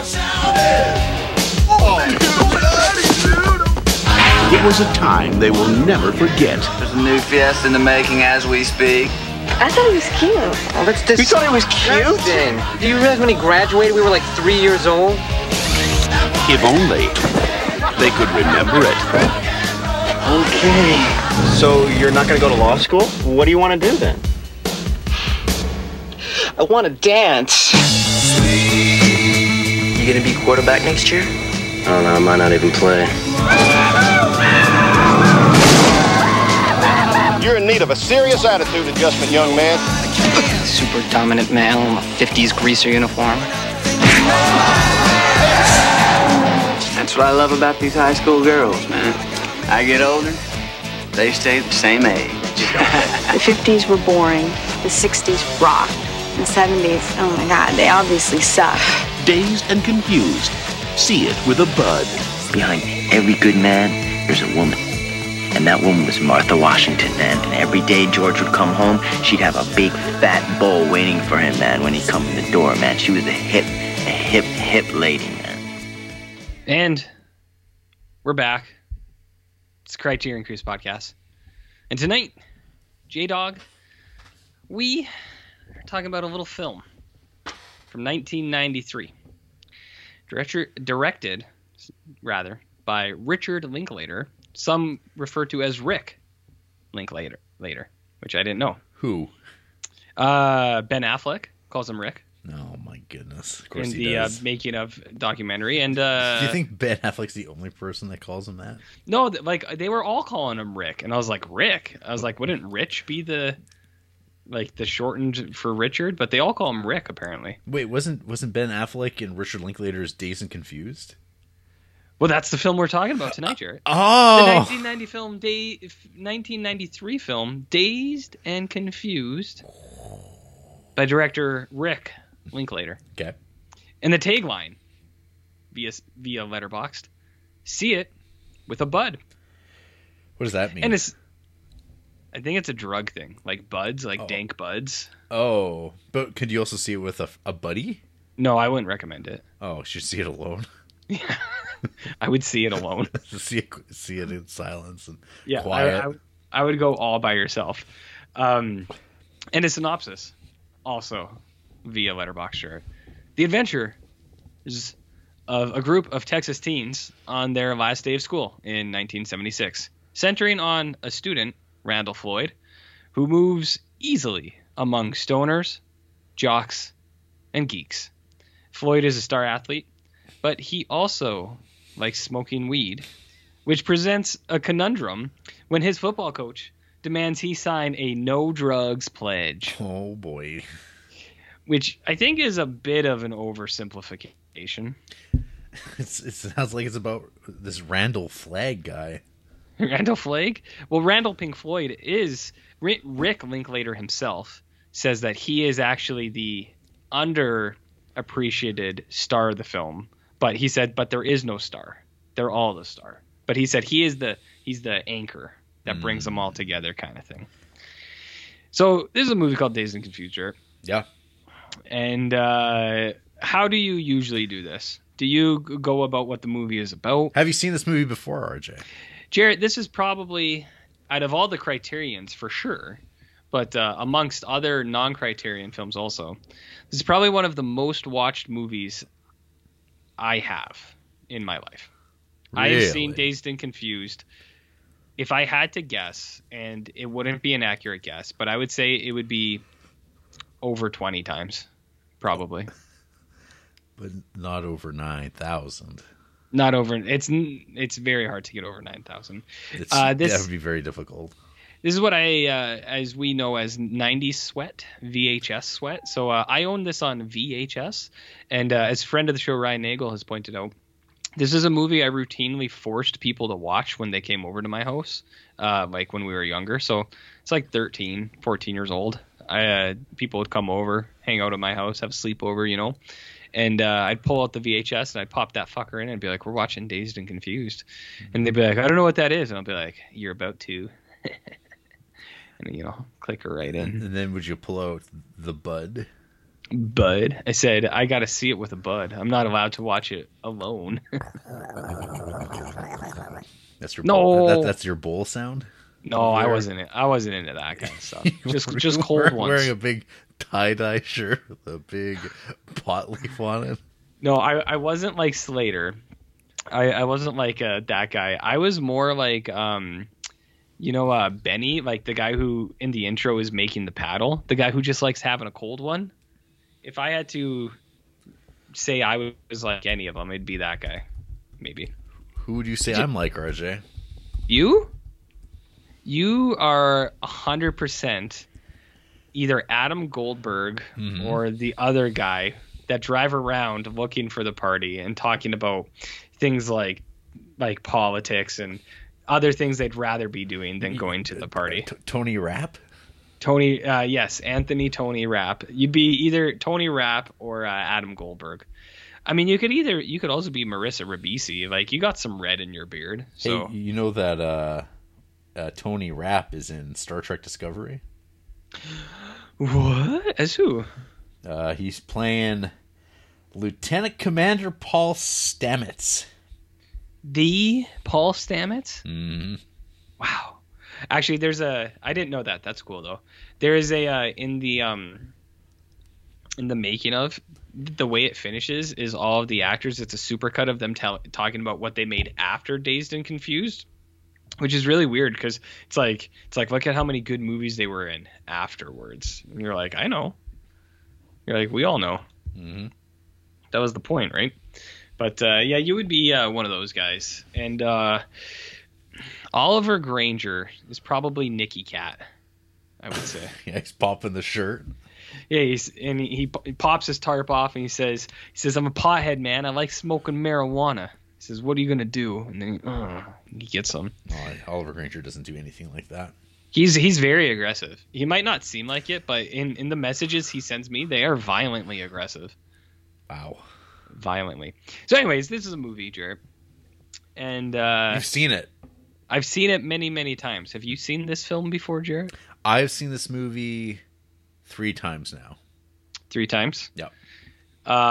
Was one in your younger life, one in your middle life, and one now at the end of your life? I came to this movie late. That's too bad. I watched it when I was starting to get into Richard Linklater movies. So I would have watched Waking Life probably earlier on, that, and then Scanner Darkly. And then I finally got around to watching Dazed and Confused because I knew that it was a big deal to a lot of people that I really wasn't friends with. I see. This was not my kind of movie, and this wasn't the type of people who liked this movie that I grew up with. Because 1993, I was 10, and so by and nobody saw this movie in theater. It should be pointed out. This movie was a bomb, or it barely broke even. But it has since become a milestone, touchstone for like 90s cinema. I believe like Tarantino lists as like one of the best movies of the 90s. Yeah. But yeah, every person I went to, school with by high school was like, this was like their favorite movie. There's people who had posters of Dazed and Confused on their wall after the fact. And I would just see this movie on video store shelves, and I'd go, it doesn't look funny to me. Like this doesn't have Adam Sandler in it. This doesn't have Jim Carrey. This isn't Hubie Halloween. I have honestly no idea why it took me so long to watch this movie, but it just was. It was 2005, 2006 probably by the time I did watch it. Sure. So like a ways away after, and I was in my 20s when I did. Mm-hmm. And then I watched it like 5-6 years ago. Actually, about 6-7 years ago. And for no particular reason. And then now I have to watch it because I'm contractually obligated. Yes. Potentially. Okay. Interesting background for you. But you're a Linklater guy, right? I mean, you didn't know he went by Rick, but you... I'm not familiar with how casual you could actually approach him when talking about him. You just call him Rick. I just call him Rick. I call him at actually, home. Well, I call him Stuart. Stu? It's his middle name. You didn't know that? Like Father Stu? So this guy's also a year younger than my dad. Richard Linklater? Yeah. Oh. No. Do you think they would have been friends? They would have partied, man. They might have. You don't know. This is definitely like this. So this is a movie about like my parents' age group. Yeah, because they were high school kids at the end, kind of the second half of the 70s. So it carries over. Yeah, it's the same with Andrew. Her mom was in grade 12 in 76 or something like that. So there you go. It was this is our parents' era to an extent. Boomers, RJ. Boomers. The tail end of the boom. Yeah, but it's Americana, Jared. Americana, some would say. And I think, and I thought this before actually. I'm not just repeating it, but in the documentary they say it too. It's like the pitch for this was American Graffiti in the 70s, which was what I always thought. Yep. Because I've always mentioned too, like I love American Graffiti as well. I think that movie is really good. But I always thought that with this too. I was like, yeah, it's just American Graffiti in the 70s. And now people are trying to make that version of the 90s, but with middling success, right? We got lots of 90s stuff now, but nothing like Dazed and Confused or American Graffiti, I don't think. Unless you thought mid-90s captured that magic. No, but I'm sure that's how it was pitched, though. I just watched something that was like I thought a successful 90s movie because it seemed a lot more effortless than mid-90s felt very like trying very hard to convince you that it was the 90s, down to those Ninja Turtles bed sheets. Yeah. Ninja Turtles is a good 90s movie. 1990. Yeah. For that matter. Well, I mean, even like Licorice Pizza, I think. Like, you haven't seen that yet, but that movie I think you'll like a lot, because when I was watching Dazed and Confused, I was like, yeah, this is kind of reminds me of Licorice Pizza now. Yeah, so but 90s sweat or 70s sweat? 70s. 70s sweat? Okay, I'm on board with that. So yeah, that was that's what I always thought about this movie, but that's how they pitched it too, apparently. This is Richard Linklater's second film, but it's his first studio film. So what happened was he made Slacker, and Slacker was a huge success, which we've already talked about. And then the company was like, or I can't remember who it was, Paramount or Universal or whatever. They're like, well, what do you got next? Because we want you to do something for us. And he's like, well, I'm thinking of this something like American Graffiti, but in the 70s. And they're like, awesome, come out and pitch it. And so he pitches it, and apparently they were like, yep, sounds good, let's roll. And summer in Texas, which is Linklater's stomping ground. So the cast is a bunch of actors who never really had done anything yet, never had big roles. So this is like their first role. And then a bunch of actors who weren't actors at all, and they were just people they found on the street. So like Wiley Wiggins. You know Wiley Wiggins, Jarrett? Mitch Kramer? You mean kind of like Joseph Gordon-Levitt? Joseph Gordon-Levitt? Levitt, yes. Similar hair, but similar hair. Not as much. But particularly the third Rock from the Sun period. Yes. Yeah. So like that guy, that kid, apparently they were just driving down the street in Texas, and they're like, "Hey, you want to be in a movie?" And in the way he told it, he was kind of like, "Okay." He's like, I didn't really believe them, but then they actually brought me over, and I was in a movie. Well, at least it wasn't Larry Clark. Yeah. So, anyways, the movie was a mix of some actors who were trying but never had big ones, and then a bunch of kids they found walking around the streets of Texas, and they're like, "Want to be in a movie?" And they made like Wiley Wiggins like one of the leads, basically. Yeah. I'd say this movie's more about Mitch Kramer than it is about Randall Floyd. Yeah, no, I would. In my mind. Me too. I think Mitch is the most compelling character. Yeah. And like I would say felt like the protagonist. Yeah, I agree.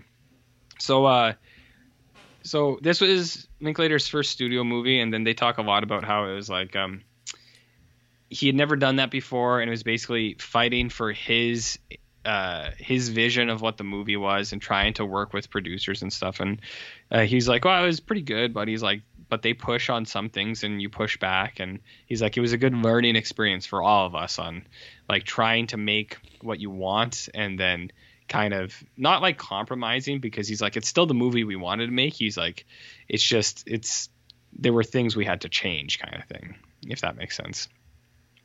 So that was kind of how they set this up. They filmed it all over a summer. And you want me to talk about the movie now, Jared? Yeah, you go right ahead. Okay. So this is a day in the life of Anywhere USA. It takes place in Texas, but it could be a 24-hour period. 24-hour cycle in 1976 Texas, and it is the last day of school, baby. So there's a lot of buzz. And what you have is two kind of cast of characters. You have the grade 11s, the juniors, that are going into the summer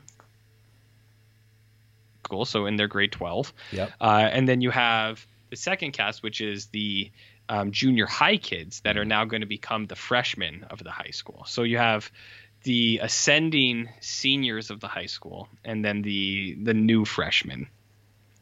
And the way this movie plays out is it's got probably one of the smoothest intros, Jarrett, where that music kind of picks up, but it's on that black screen and Sweet Emotions going, and the black just kind of hard cuts out, and it's just that car pulling around in a parking lot. How does that song go, RJ? It's kind of like that. Okay. And then Sweet Emotion. It's kind of like that, Jared. Okay. And then the car, and you're like, ooh, shit. What's this movie about? And so you start at the high school, and you get introduced to a lot of the high school kids, and you see these new to be seniors prepping. So you got your guys like Jason London, Randall Pink Floyd, and he's the guy who floats between all the kind of groups. You got he's more of a jock, but he wants to be a stoner kind of thing. But so do the jocks. Yeah, they do too. Like, and honestly, I mean, that is kind of like groups do kind of mesh a little bit. Like they are like when I was in there were separate groups that mostly hung out together, but then when you would do big stuff like last day of school, you all kind of like weave together is what my experience was. And the guy who's kind of, what? And then what? Oh, I was going to say, you're introduced to all the high school kids, or the high school characters, or most of them. You're introduced to him.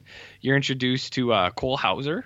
Yeah, so that's that's Benny, I think. So Benny's the kid making the paddle, and you're just watching him. And he's making the paddle, and then you get introduced to a couple other characters. Like there's Dawson, the dude who wears the overalls, and he's the guy kind of going around trying to round everybody up, because he's trying to round up the boys because they got to go to the junior high, before school's done. And it's later explained to like they're football boys, so they can do whatever they want kind of thing. So they can walk around the school going here or there. And then you have a couple other like football guys. Like I think Tommy is the dude with he's one of the other football boys, right? Was his name Tommy or was it something else? There is a Tommy. I think Tommy's the dude with the afro. And then you have O'Banion, who's my boy Ben Affleck, and he is the main antagonist of the film. Him and Parker Posey are apparently the male and female antagonists of this film. Yes. So O'Banion, he's another football guy. He's a super senior, is what we call him up here in Creepsville. I don't know if other people know that. What that means is it's his second go at grade 12. So you have him, and then you get introduced to some of the ladies. So Simone Joey Adams, that's Pink Floyd's like kind of girlfriend. You have Michelle Mila Jovovich. She's another girlfriend. She's kind of there. Marissa Ribisi, she's one of the nerd kids. Well, Mila Jovovich has got to be the third biggest star coming out of this. Yeah, for sure. Because it'd be obviously the unmentioned Wooderson. Yeah, and then Big Ben, and then Mila. Yeah, and she's like dating Pickford, who is the guy who's going to be having the party that night. I didn't mention him because he's one of the stoners. Yeah. So Pickford, Mila Jovovich, and then Rory Cochrane, who's Slater. Those are the three stoner people. And then you have the nerd people: Adam Goldberg, Tony Rapp, and Marissa Ribisi. And I think that's about it for the high schoolers. Yeah. You also have all the coaches and stuff. So you meet a couple teachers, the and adults. Coaches. Yeah, the adults. So the football coaches, they're kind of what you'd expect. They're just kind of like I don't know, hard ass guys. You also have Jody, who is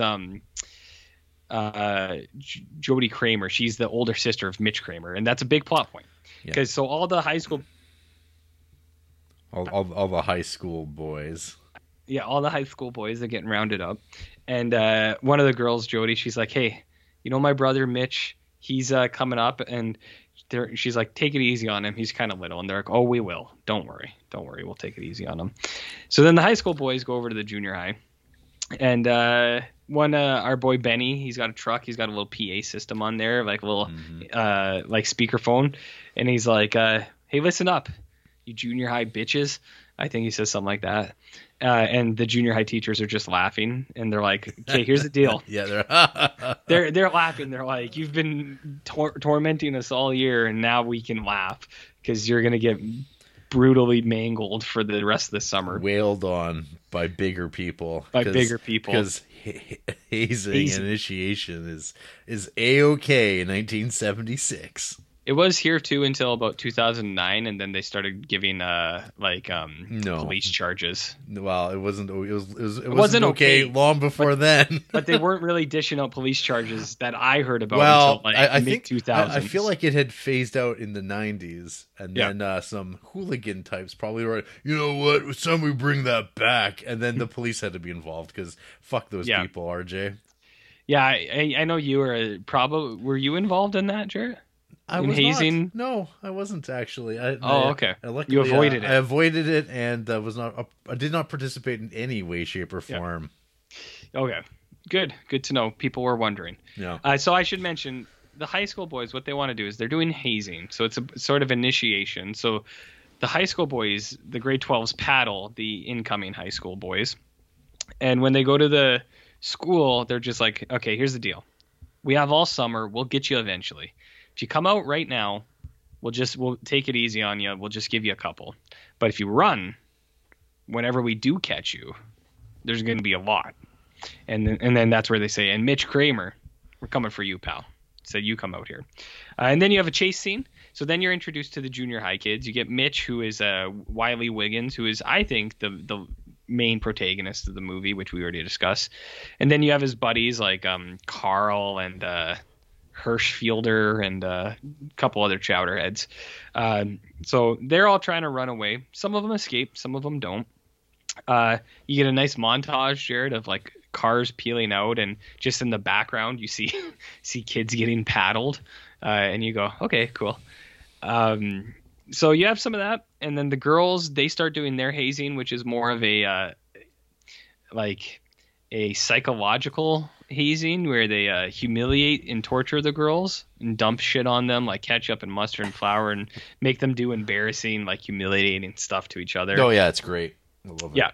Yeah. So that's the female hazing. Mm-hmm. So you get a mix of that, and then so what's gonna happen next is that guy is gonna have a party, but his dad kind of finds out, so he stops it in a humorous scene. Kegs of beer getting delivered, and it's a no-go, my friend. And then because the parents were going to go away for the weekend, and then it's like the beer gets delivered early. Yeah, and oh heck, no, I'm not going anywhere, Buster Brown. Yeah, so that scraps that plan. So now they're kind of like, well, shit. They're like, we'll meet at the spot later, and we'll figure something out. But they also have another plan. They're like, we want that kid Mitch Kramer, and we know he does baseball. So the boys go to the baseball game to watch the junior high kids. The girls are just getting ready, like to go out for that night. And what happens is the girls invite one of the freshman girls out. They're like, you were okay. You come out with us tonight. Get ready. We'll pick you up. And then the boys go to the baseball game, and they get Mitch, and they give him a paddling, Jarrett, like a Simpsons paddling, if you know what I mean, in a traumatizing scene. And then Jason London, like Pink, he's like, you know what, kid? He's like, that was kind of rough. He's like, I'll drive you home. And then he's like, you can come out with us tonight. And then that's what sets up the movie, is that you have the two freshmen, one girl, one boy, going to go hang out with the high schoolers for that night and kind of be a fly on the wall of what's going on.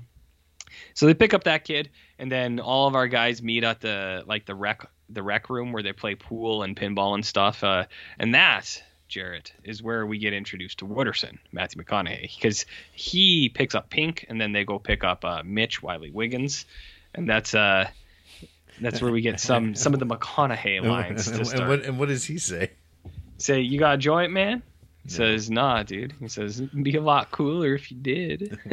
What else does he say? Like at the rec room? Oh, just like when he's driving or arriving at the Emporium. Wherever it is, I think they're going. I think it's the Emporium, right? Well, I know his line's outside the front, but he's talking about working for the city. Yeah, and stuff like that. Which he says things are all right. Yeah, he goes, all right, and there's even a third all right in there, Jared. Mm-hmm. You know what I mean? Did you mention Joey Lauren Adams? I did, yeah. Simone chasing Amy. Yes, and so yeah, her, Jason London, Ben Affleck, they all got scooped up by that the Big that Smith. Kevin Smith, the Big Smith appeal. Mm-hmm. Yeah, she's not in it a lot actually, because she's like Pink's girlfriend, but they're kind of like, she's like, want to hang out later? He's like, see you at the place. Let's not make any hard plans, kind of thing. And you go, oh, all right. Pink's figuring out his stuff. Oh, I forgot to mention, before they leave high school, the football coaches give Pink that thing that's just like, if you want to play for us, no drugs or alcohol. And he doesn't like it, man. He's like, I don't want to sign my life away, man. I'm going to play ball. It's going to be on my terms. Mm-hmm. That's how he says it. Mm-hmm. So they go to the rec hall, and then they're all hanging out, and that's where you get some McConaughey lines, his opinions on high school girls, Jarrett, which everybody knows about. I don't need to repeat it, I don't think, but well, you should, for the record. It is the Criterion Creeps podcast. Well, to quote Wooderson, what I like about high school girls, man, I get older, they stay the same age. Yes, they do. Yes, they do. Your name and that's Wooderson, to the played by Matthew McConaughey. To the microphone, please. In the film Dazed and Confused. Okay. But he also has, so that's that is much problematic nowadays. But I don't think there's a line from a movie I've heard more, like, just random people say, like, in passing, like at parties and stuff like that, than that line. I've heard that from 100 different people. You hang out with a lot of cool people. I mean, it's not even people I hang out with. It's just people that are in the vicinity that I'm around. Like people just say that line. Curious. But the one good thing about McConaughey's character is he's got. I like that scene where they enter the rec hall and and Hurricane is playing. Oh yeah, it's cool, man. It's cool. Yep. So they hang out there, and Mitch That's is a good hanging song. out. Hurricane. Mm-hmm. Yeah, Bob Dylan, baby. It's good stuff. The music, all the music's good in this. I had this soundtrack when I was growing up. Both good soundtracks. Stuff. Yes. Yep. More. You mean you see it? You had Dazed and Confused and more of Dazed and Confused. I do. I think so. I think my brother had one and I had the other, and we shared. Okay. So I had the Spawn soundtrack. Yeah. Damn right. That was. Yeah. Damn right. Did you have the Judgment Night soundtrack? Is the question. No. Unfortunately. Look at you failing all over the place. Oh, sorry. Even more Dazed and Confused. Mm-hmm. Which had such classics as Free Ride by the Edgar Winter Group, No More Mr. Nice Guy by Alice Cooper, Living in the USA by the Steve Miller Band, Never Been Any Reason by Head West, Why Can't We Be Friends by War, Summer Breeze by Seals and Crofts, Right Place, Wrong Time by Dr. John, Bolognese by ZZ Top. Oh, yeah. Lord Have Mercy on My Soul by the Black Oak, Arkansas. Mm-hmm. I Just Want to Make Love to You by Foghat. Show Me the Way by Peter Frampton. And Do You Feel Like We Do by Peter Frampton. That's a double dip. Lot of good Frampton in this one. Okay. Frampton comes alive at night, baby. Yeah. Do you have a favorite track of Dazed and Confused, where it's like it's the one that you like when you're skipping through your album, your CD, you'd go back to let it play a second time? That I would play a second time? Mm-hmm. Think about it. You only get one shot at this. Let me think, okay? Because there is an answer, and I know it. I just got to look up what the actual. All I know is that like kind of toward the end of the movie, when Tuesday's Gone by Leonard Skinner kicks in, I go, "Hey, it's the song from the end of Happy Gilmore." Oh. So Tuesday's Gone would actually be like the one that sticks out the most, I think, because of Happy Gilmore also, where I go, oh, nice. I was like, it's in both of these. I'd say it's kind of a toss-up between Love Hurts. Oh, Love I think that's like one of the greatest pop songs ever written, RJ. All versions, even when Rob Zombie does it. Oh, well, maybe not quite. Where he uses it in music. When he uses in Halloween 2. Yeah, well, he doesn't sample it. Someone else sings it. Yeah, it's great. Yeah, I think I got to go with Love Hurts. Nice. That's going to be my pick. But Tuesday's Gone is very nice, and but it is Happy Gilmore song, I think, more than anything. So, yeah, great soundtrack. I listened to it a lot. Like I said, the VHS of this in my house got played frequently. Do you have it in Gold Dust right now? It could be in Gold Dust. That VHS, man, it's not going anywhere. That's CD. The CD? Oh, no, I don't have the CD in Gold Dust. The VHS could be in there. Okay. The VHS could be. But, yeah, it's good stuff. Good songs. What was I going to say? Oh, yeah, so they're all hanging out.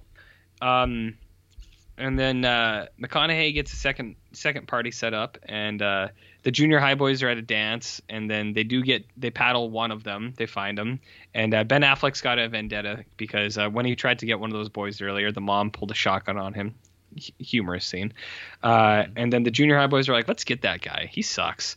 So they put an elaborate ruse up, and they trick Ben Affleck, and they get back at him in a comical way, Jared. I don't want to spoil it for anyone, but it's comical, some would say. And then they're going to the party out in the fields, which is something I did in high school quite a bit, because in high school you got nowhere else to go, so you find like a gravel pit or a field somewhere on the north side. Quarry. Yeah, we would go to the gravel pit a lot. Or the ruins. The ruins? We didn't go to the ruins, but we we frequented a lot of gravel pits. What about the cemetery? Yeah, we did actually once or twice. Yeah, because people didn't drive by on the north side one. Right. So we'd go hang out in our cars there. So you go there, and they're all hanging out, and they all have fun. And you see some stuff like Nicky Cat is there, and he beats up a dude. Well, Nicky Cat v. Adam Goldberg. Goldberg. Which it's like sometimes you might later on be like, wait, is that Adam Goldberg or is that Nicky Cat in a movie? It's hard to tell. For a second, and then you realize, no, they're completely different people. Yep. But sometimes you can't tell. Yeah. So you get some high school hostility. You get some high school flirting. Things are happening. People are having fun. Romance is starting. And then some people go home, and some people can't leave. And then our main man, Pink, McConaughey, and a few others go to the football field to have some beers and smoke a doob on the 50-yard line. And their plan is they're staying up because in the morning they're just going to drive to go get some Aerosmith tickets, Jarrett. The cops come. They find him. Coach comes and says, I'm awful disappointed in you boys. And Pink goes, I might play ball, but I'll never sign that contract. Or I'll never sign that. And then Tuesday's gone. They go on the road to get Aerosmith tickets. And then our boy Wiley Wiggins, he met a nice girl. He had the night of his life, Jarrett. He was with the high school kids. He felt cool. He felt powerful. He goes home, and his mom says, that was your one free pass, buddy. One free pass. And he goes to bed when the sun rises, and it's about 24 hours after. And that's it, man. It's Dazed and Confused. Right? That's it? Well, I mean, that's the overall story. Yeah. Or so. Yep. So I said before, but I've seen this movie many, many times. I love Dazed and Confused. I know some of it is... I thought you hate because you hate watched it. You thought I hate watched it?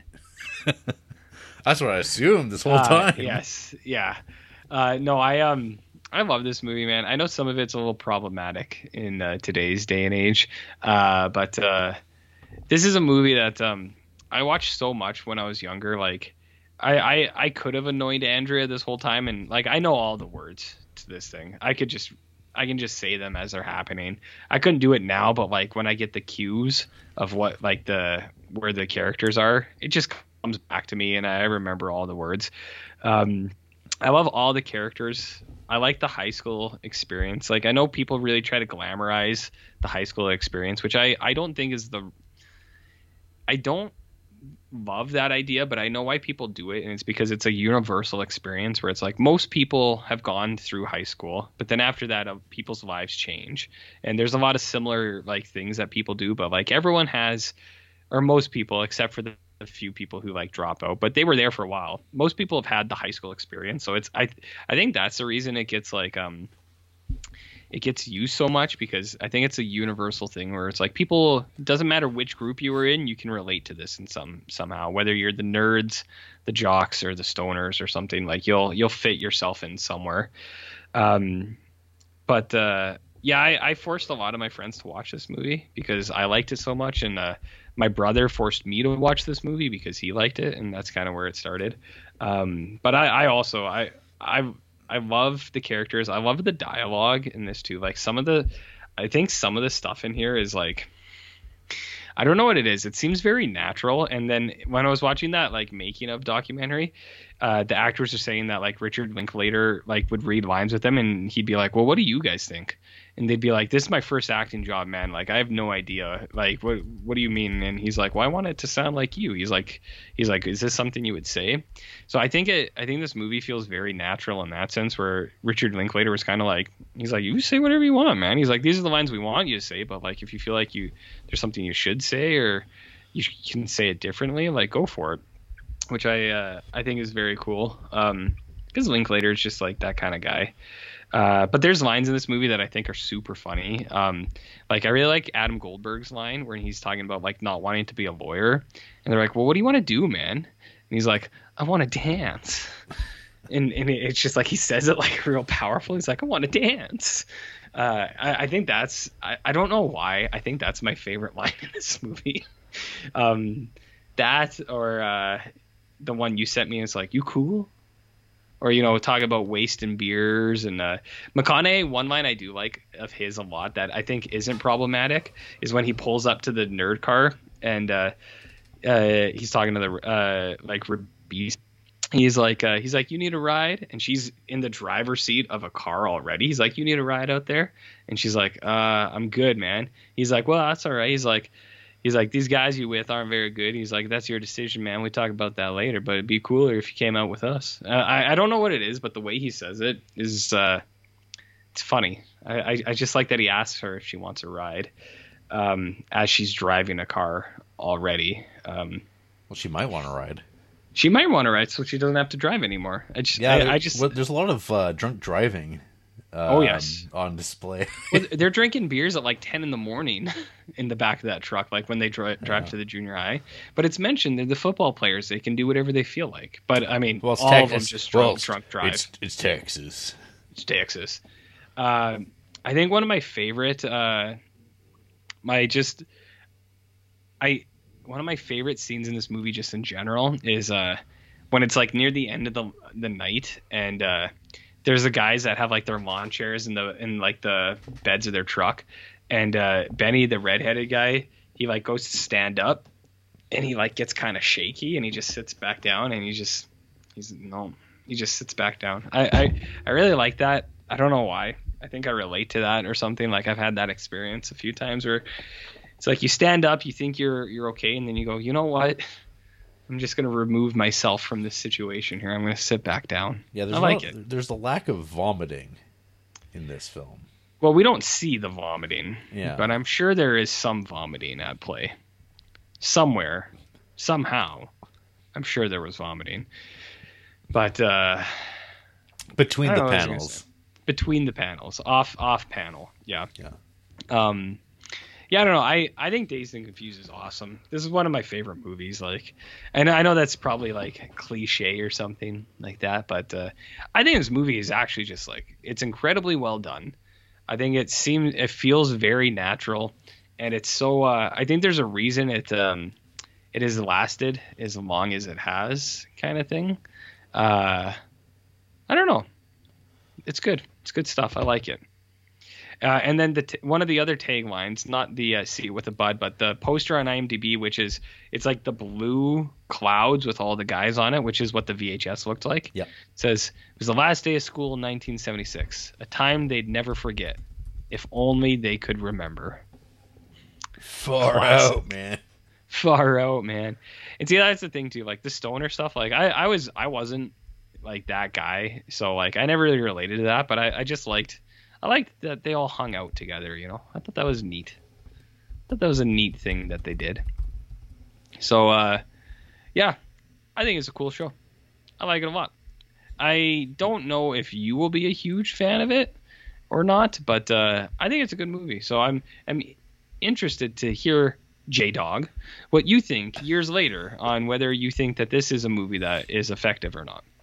Do you hear it, RJ? What? Do you hear it in the distance? It's coming closer, though.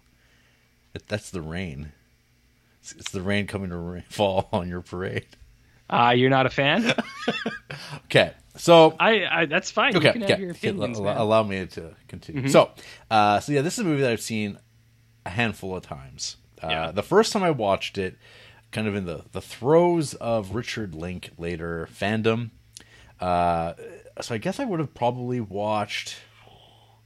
I've never seen Tape, but I've seen Waking Life, which I would have rented on DVD, and I've never actually seen The Newton Boys either. So I've kind of like avoided a lot of this stuff, but I do. On the other hand, I love the Before movies, Before Sunrise, Before Sunset, Before Midnight. I believe it was yeah, that's it. Those movies I think are like fantastic, amazing. It's been a while since I've watched them. I'm always afraid to revisit this stuff because I'm like, maybe it won't work the next time I watch it. Slacker is sort of like this, working out the kinks and like kind of an experimental film. And then Dazed and Confused is just like this big movie that I just totally had avoided when it came out.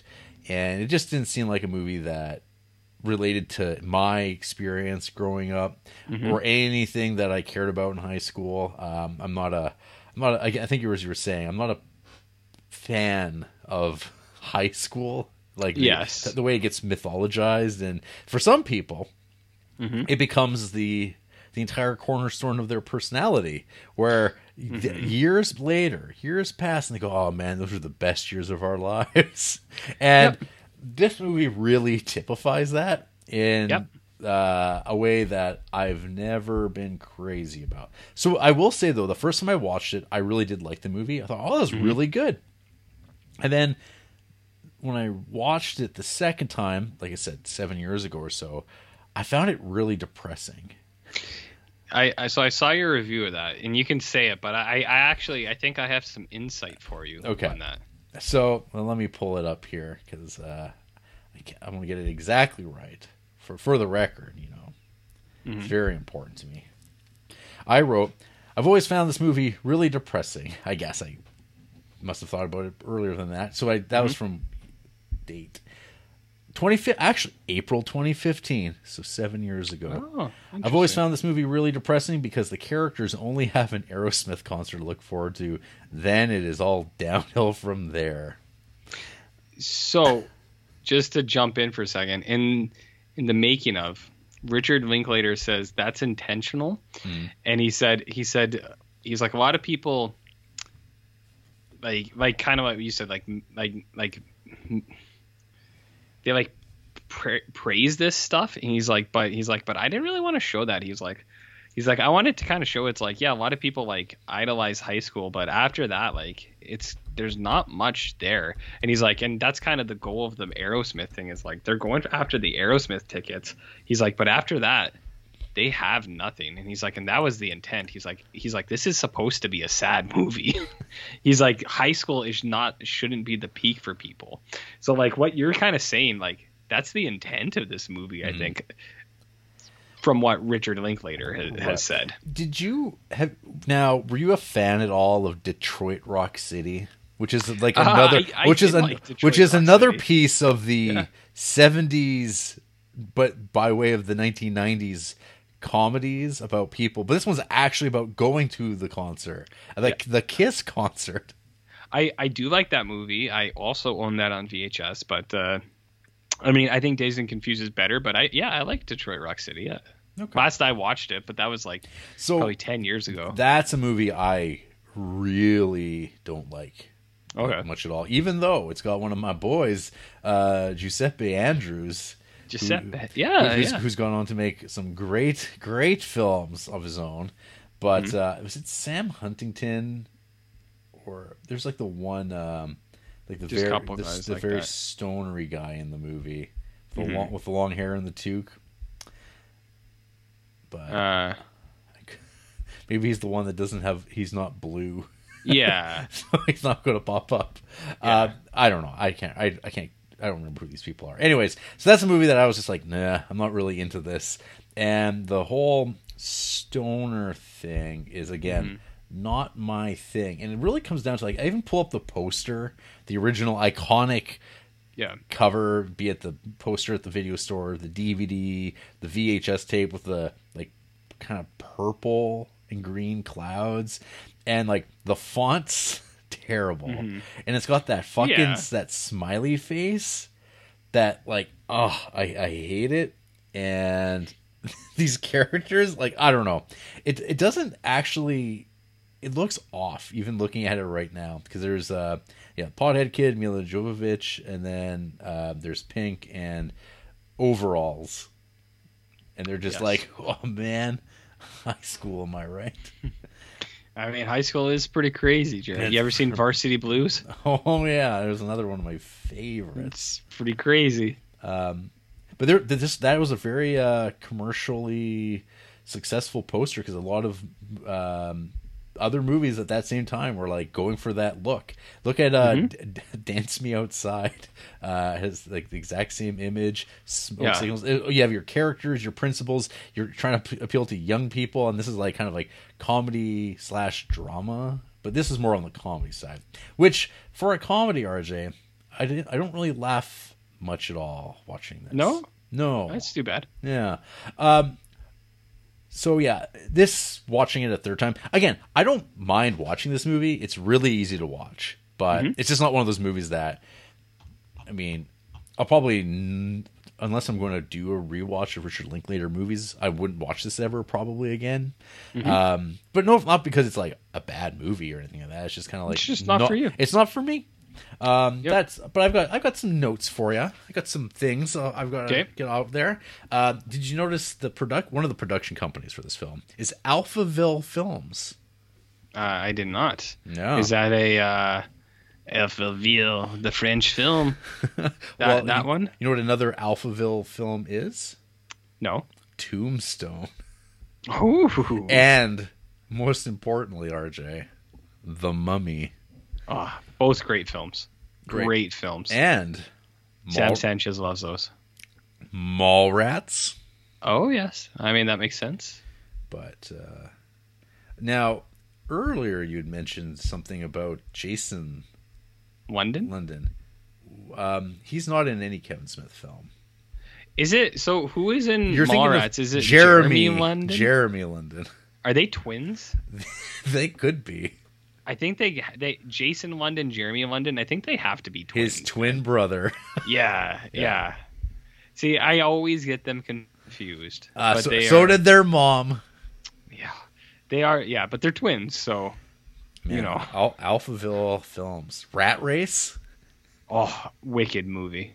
Most recently, apparently, Alphaville Films is still kicking around as like a production company. Pet Cemetery from 2019. Oh no! John Carpenter's Village of the Damned. I'm just pulling out some highlights. Michael, directed by Nora Ephron, like John Travolta. John Travolta. Oh baby, that's good. That's good stuff. Pootie Tang. You know about Pootie Tang? I do. Yeah, I've heard the rumors. There you go. So Alphaville. I saw that and went, hey, Criterion Connection. And just so it's clear, I didn't get RJ to do the introduction to the film because he's such a fan of the movie, which I did know. But I did it because this kind of completes now the trilogy of appearances of Ben Affleck in the Criterion Collection, going back as far as Armageddon and Chasing Amy, and now here with Dazed and Confused. Completes the trilogy so far. So far, we should say. So far. Yeah.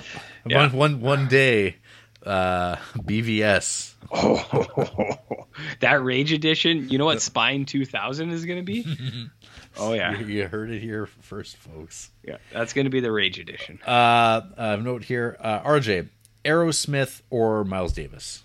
Miles Davis. Okay, good. I am not a big Aerosmith guy. So someone that's close to me, like a year or two ago, someone close to you. I don't want to out them, but they were like, they're like, oh yeah, my favorite band's Aerosmith, and I looked at them, I was like, what? I was like, I've known you for a very long time. I have never heard you listen to Aerosmith in your entire life. What do you mean your favorite band is Aerosmith? And they're like, I just like Aerosmith. They're my favorite band. I was like, that doesn't check. That doesn't check out. And like, I don't mind Aerosmith, but I've never been a big Aerosmith guy. Like, there are way more bands at that era that are a lot better than Aerosmith, I think. But yeah, it threw me for a big loop. I was like, what? I was like, what do you mean your favorite band is Aerosmith? I was like, that doesn't check out. It's bizarre. Very bizarre. Very bizarre. Obviously there is something about the 1990s fascination with the 1970s. Yeah. I mean, I know you were like but a child during that period of time, but this was a real thing. Yeah, it was a total embrace. In middle school and high school, everybody was like pseudo hippies.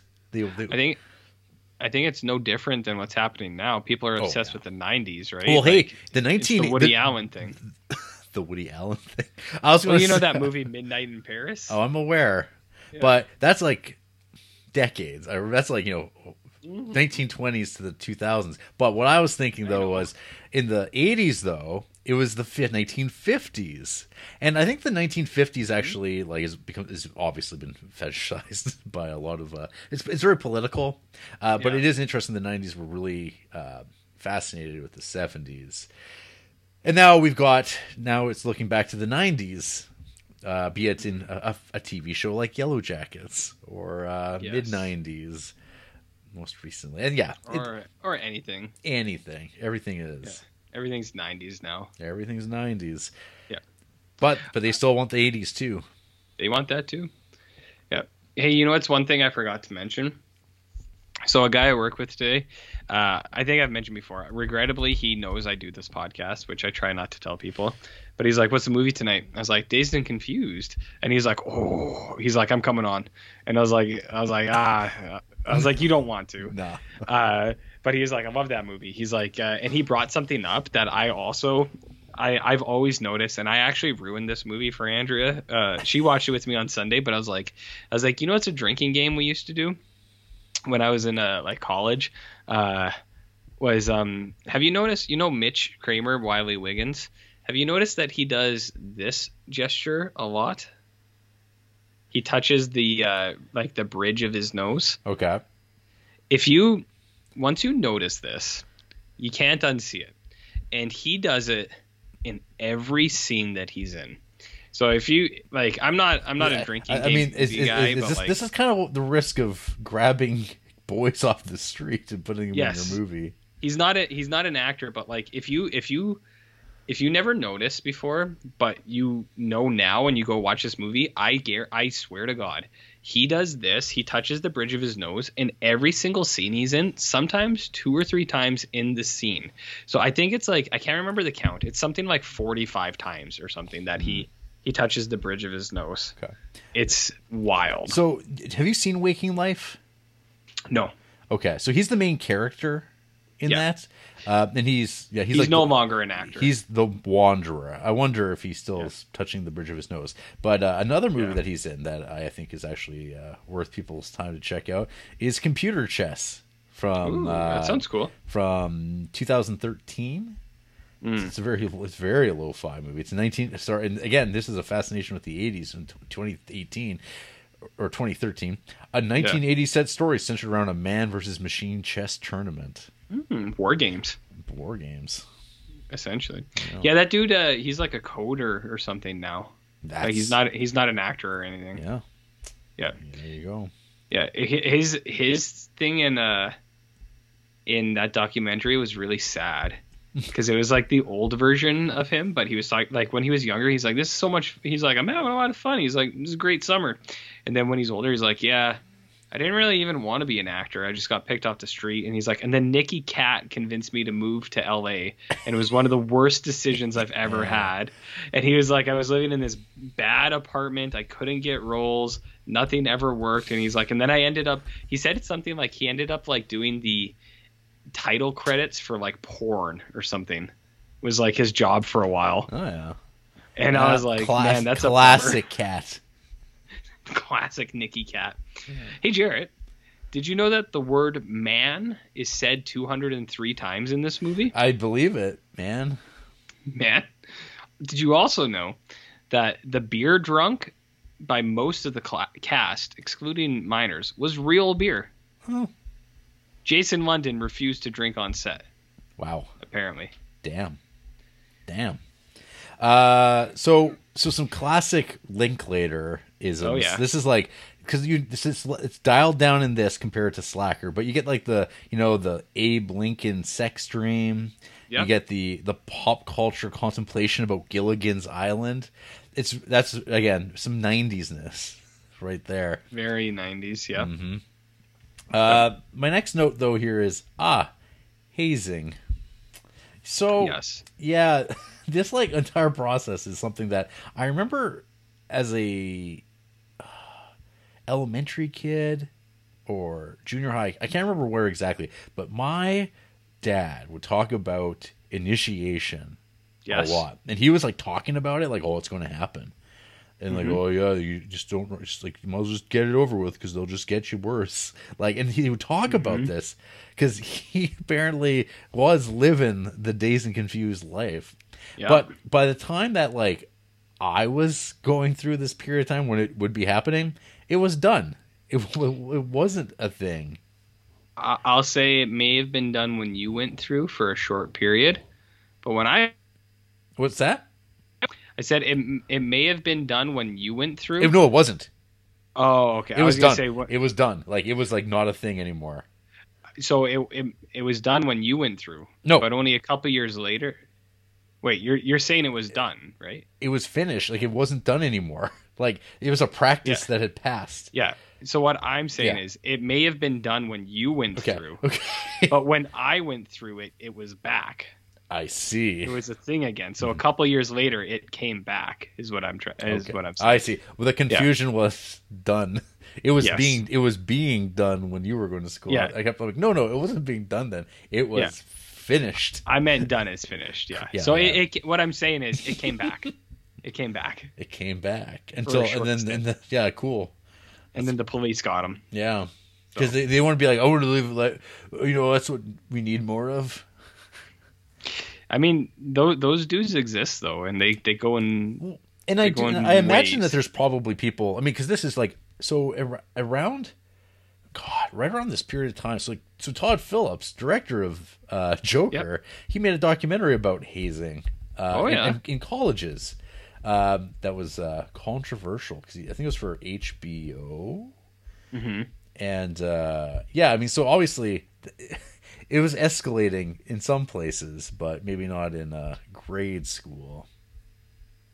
Oh yeah, maybe not there, but Frat House is the name of the documentary from 1998. Oh, well, the frat houses were really bad because they were doing like I know this is gonna not to equate atrocities, but like what frat houses were doing made paddling look like tame because they were doing really bad stuff. It's like it's sexual assault. They were just raping dudes. Yeah, which was pretty much very bad. Because it's like, oh, what? I'm just inserting this into a man's rectum. It's like, cool?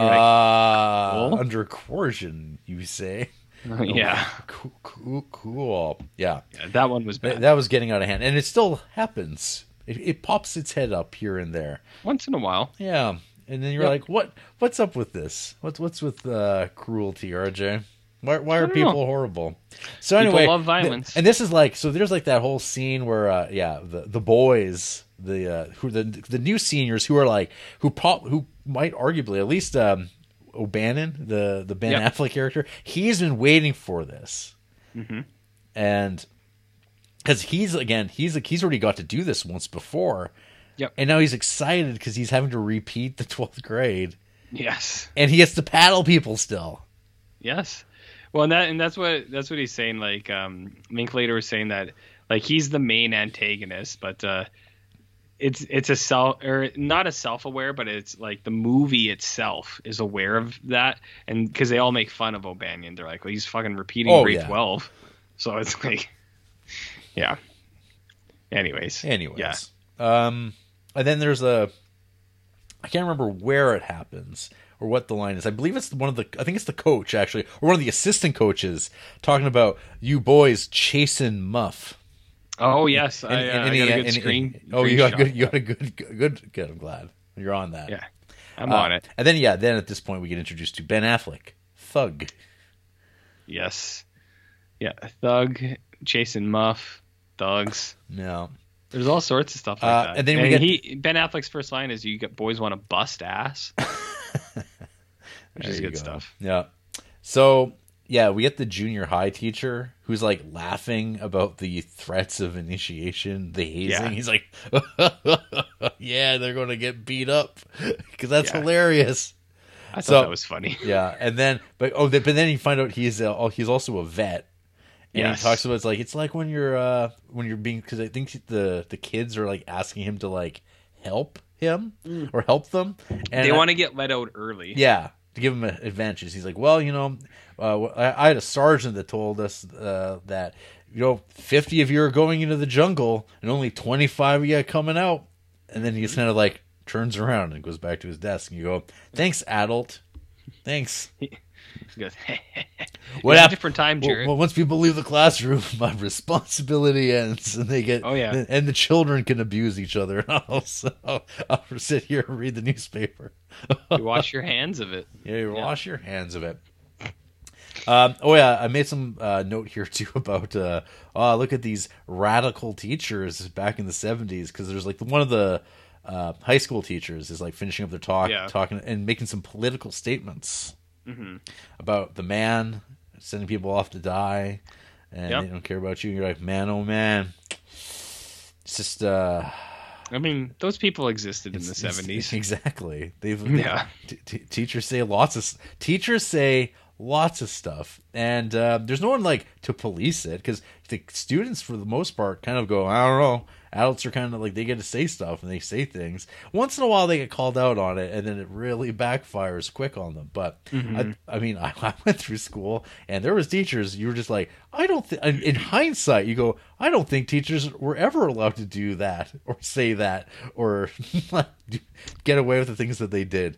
But that's not for us. Yeah. Nowadays, I mean, with smartphones. But they still different time, Jared. They still say shit, I'm sure. Who, teachers? Yeah. Probably not two kids too much. Those guys get fired. No. I think. They're always in the news. Yeah, always in the news, showing them movies. Was it that one teacher in the US who was showing them was it like VHS 2?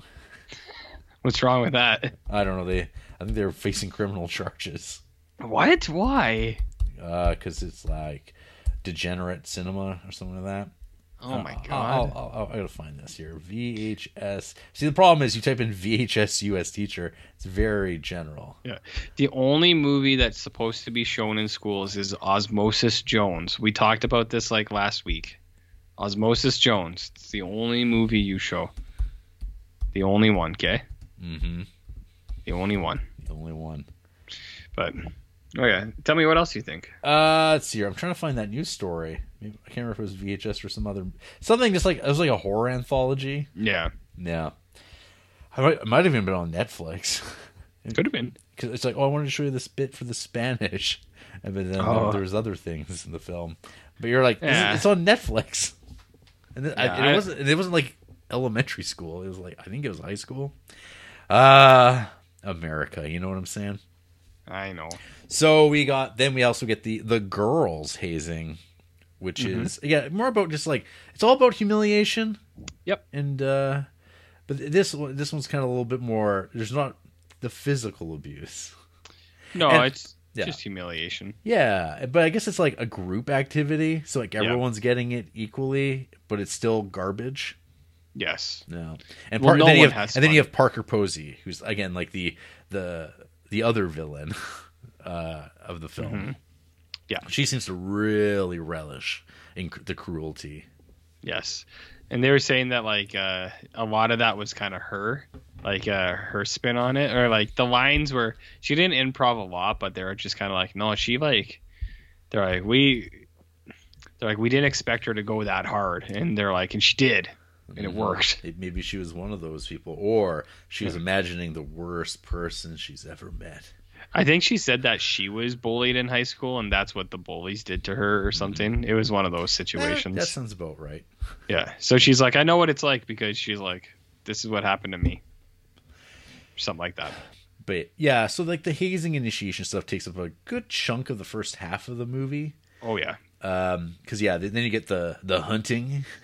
Where they're hunting junior high boys with wood paddles to like beat them, and I'm not exactly sure what the end goal was. It's like there's some very reckless driving without seatbelts on. Oh, Jarrett! People are bouncing up and down. Seatbelts? Come on, seatbelts! I know. It was the 70s. It's a different time. They didn't wear seatbelts. I'll mention that to Ralph Nader. What happened to Nader? He's the one who made it so seatbelts became the law. Well, he was a square. If I ever saw one. He was a square. But you know what? He's probably saved your life and you don't even realize it. Well, maybe. Potentially. I'm still not voting for him, though. That's fine. Yeah. Oh, then we get a montage. Ooh. Oh, yeah, there's a couple montages. Yeah, there's a big montage, though. It's like when everyone's getting ready. It's before It's a good one. It's before the baseball game. Yep. And then there's the baseball game. And this is where I make the note, that's a paddling. That's a paddling. I love the commentary there. It's hazing.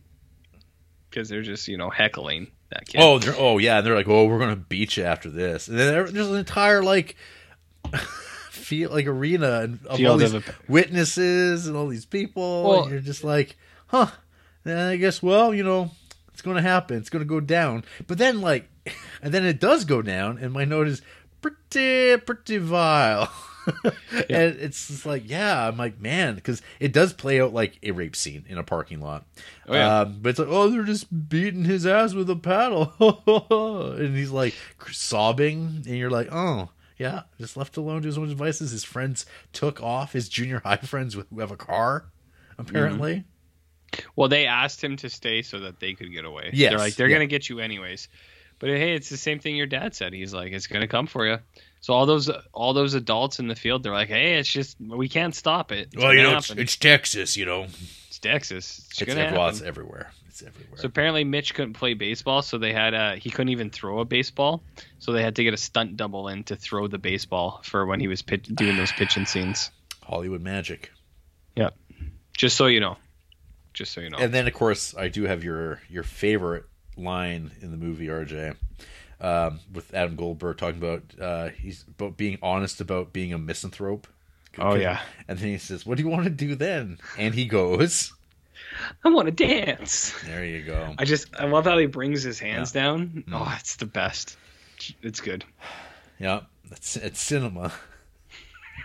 I love that scene because he's true to himself. He's writing his own narrative, Jarrett. Do you have any favorite Adam Goldberg performances outside of this film? I'd have to look. He's around. I mean, Adam Goldberg's in lots. He's in all, Zodiac, Saving Private Ryan. He's good in Saving Private Ryan, actually. Who could forget him in Nancy Drew? The Jim Gaffigan Show. Oh yeah. Who could forget him in Babe, Pig in the City? Homeward Bound 2? That movie's sad as fuck. Who could forget him in The Hebrew Hammer? Remember The Hebrew Hammer? I do. I do remember The Hebrew Hammer. I've seen it. What about The Hebrew Hammer versus Hitler? Have you seen that one? No. It's a title on Letterboxd, so apparently it's a real thing. Damn. Giancarlo Esposito? Dave Foley? What? Richard Kind? What? I don't know. All right, whatever. What? All right. And then we get another paddling. The one that's like the boys who abandoned him. He gets beaten down. Yeah. by Ben Affleck. And then another car shows up. They have a bunch of beers in the trunk. And at this point the party's been canceled. Yep. And then at some point we got was it Wooderson? Is that the McConaughey? Yeah. Yeah, McConaughey's Wooderson. Yeah, so he has shown up. And of course, yes, we get the line. The one that everyone loves. Do it. Oh, I'm good. You've already said it for the record. It's wonderful. Okay. Everyone will know. Do the all right one. No. I hate it. I didn't say it. I hate it. Okay. It's fine. It's cornball at this point. What about Livin? Living. Yeah. We get the Emporium scene, and which, like, again, that's like the next segment where everyone's kind of coming together because they're like, this is the pre-party because they're trying to like a regrouping at the pool hall. Did you have an Emporium growing up, RJ? So, what was that one? It was like past our high schools. Do you remember? It was like Rainbow Rec. Was that still open when you were? No, it was. It was open for like a year, like when I was coming up, but I never went. But that was the one, Rainbow Rec. Kind of. Yeah, it was. I mean it was dingy. I played a lot of arcade at the Emporium, but I don't know if there was a lot of. It was like, I don't know, adults were there at Rainbow Rec. Yeah, I think.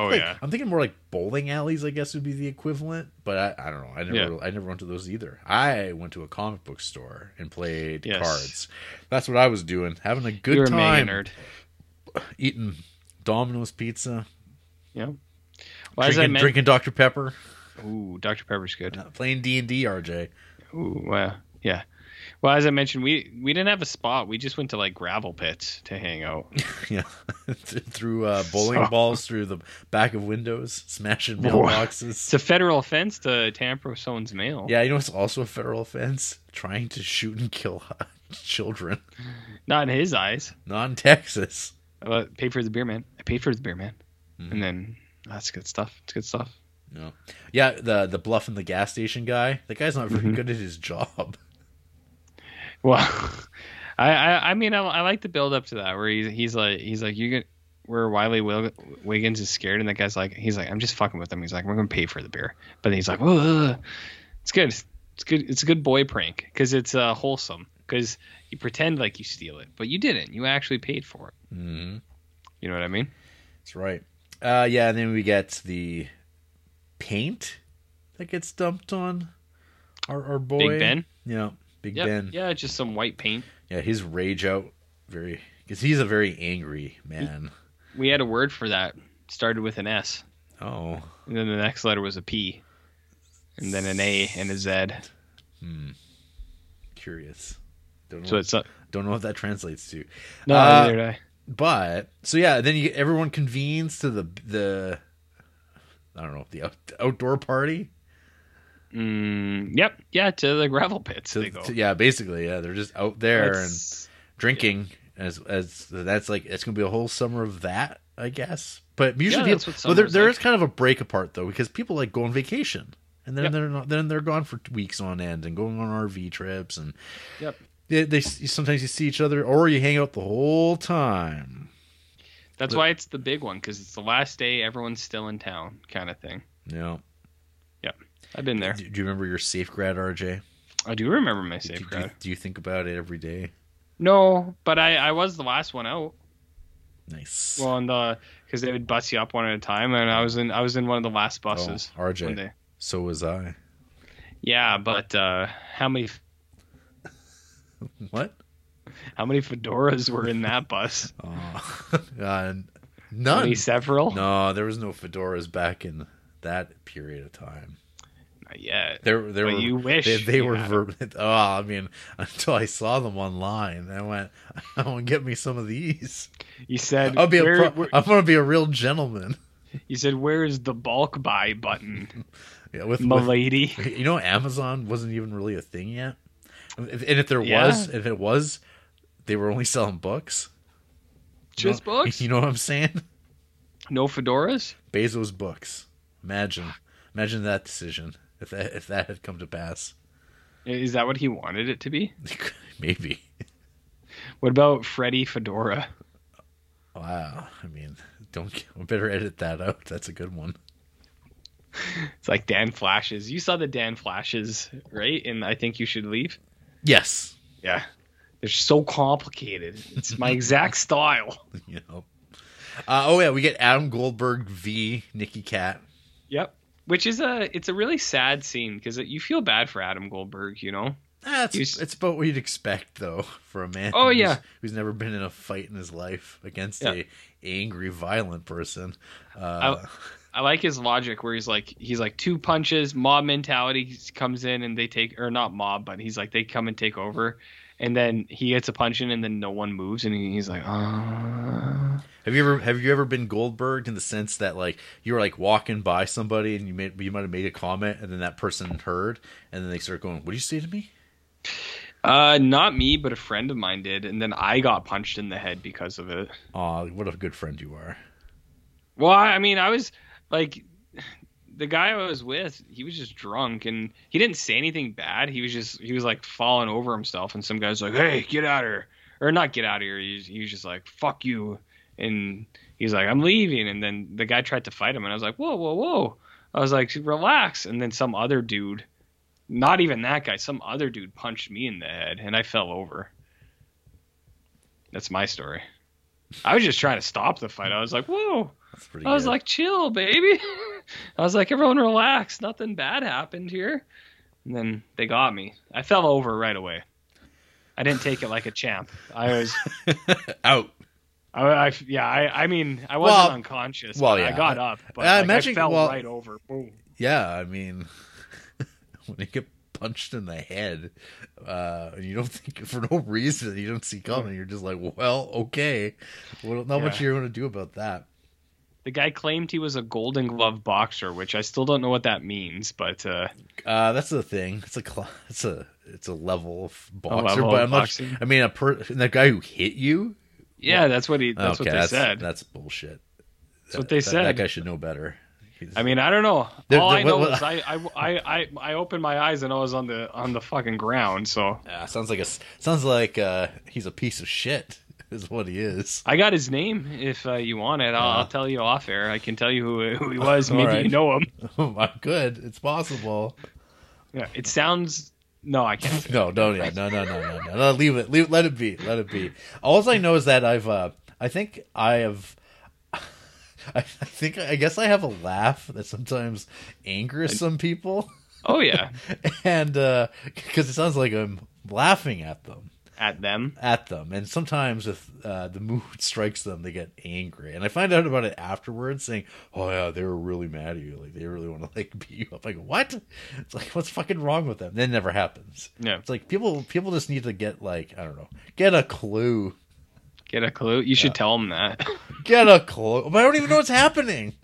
No, I know, and people rarely do. People never know that. Like other people are like, "Man, you were a real prick," and I was like, "What?" You're like, "I was."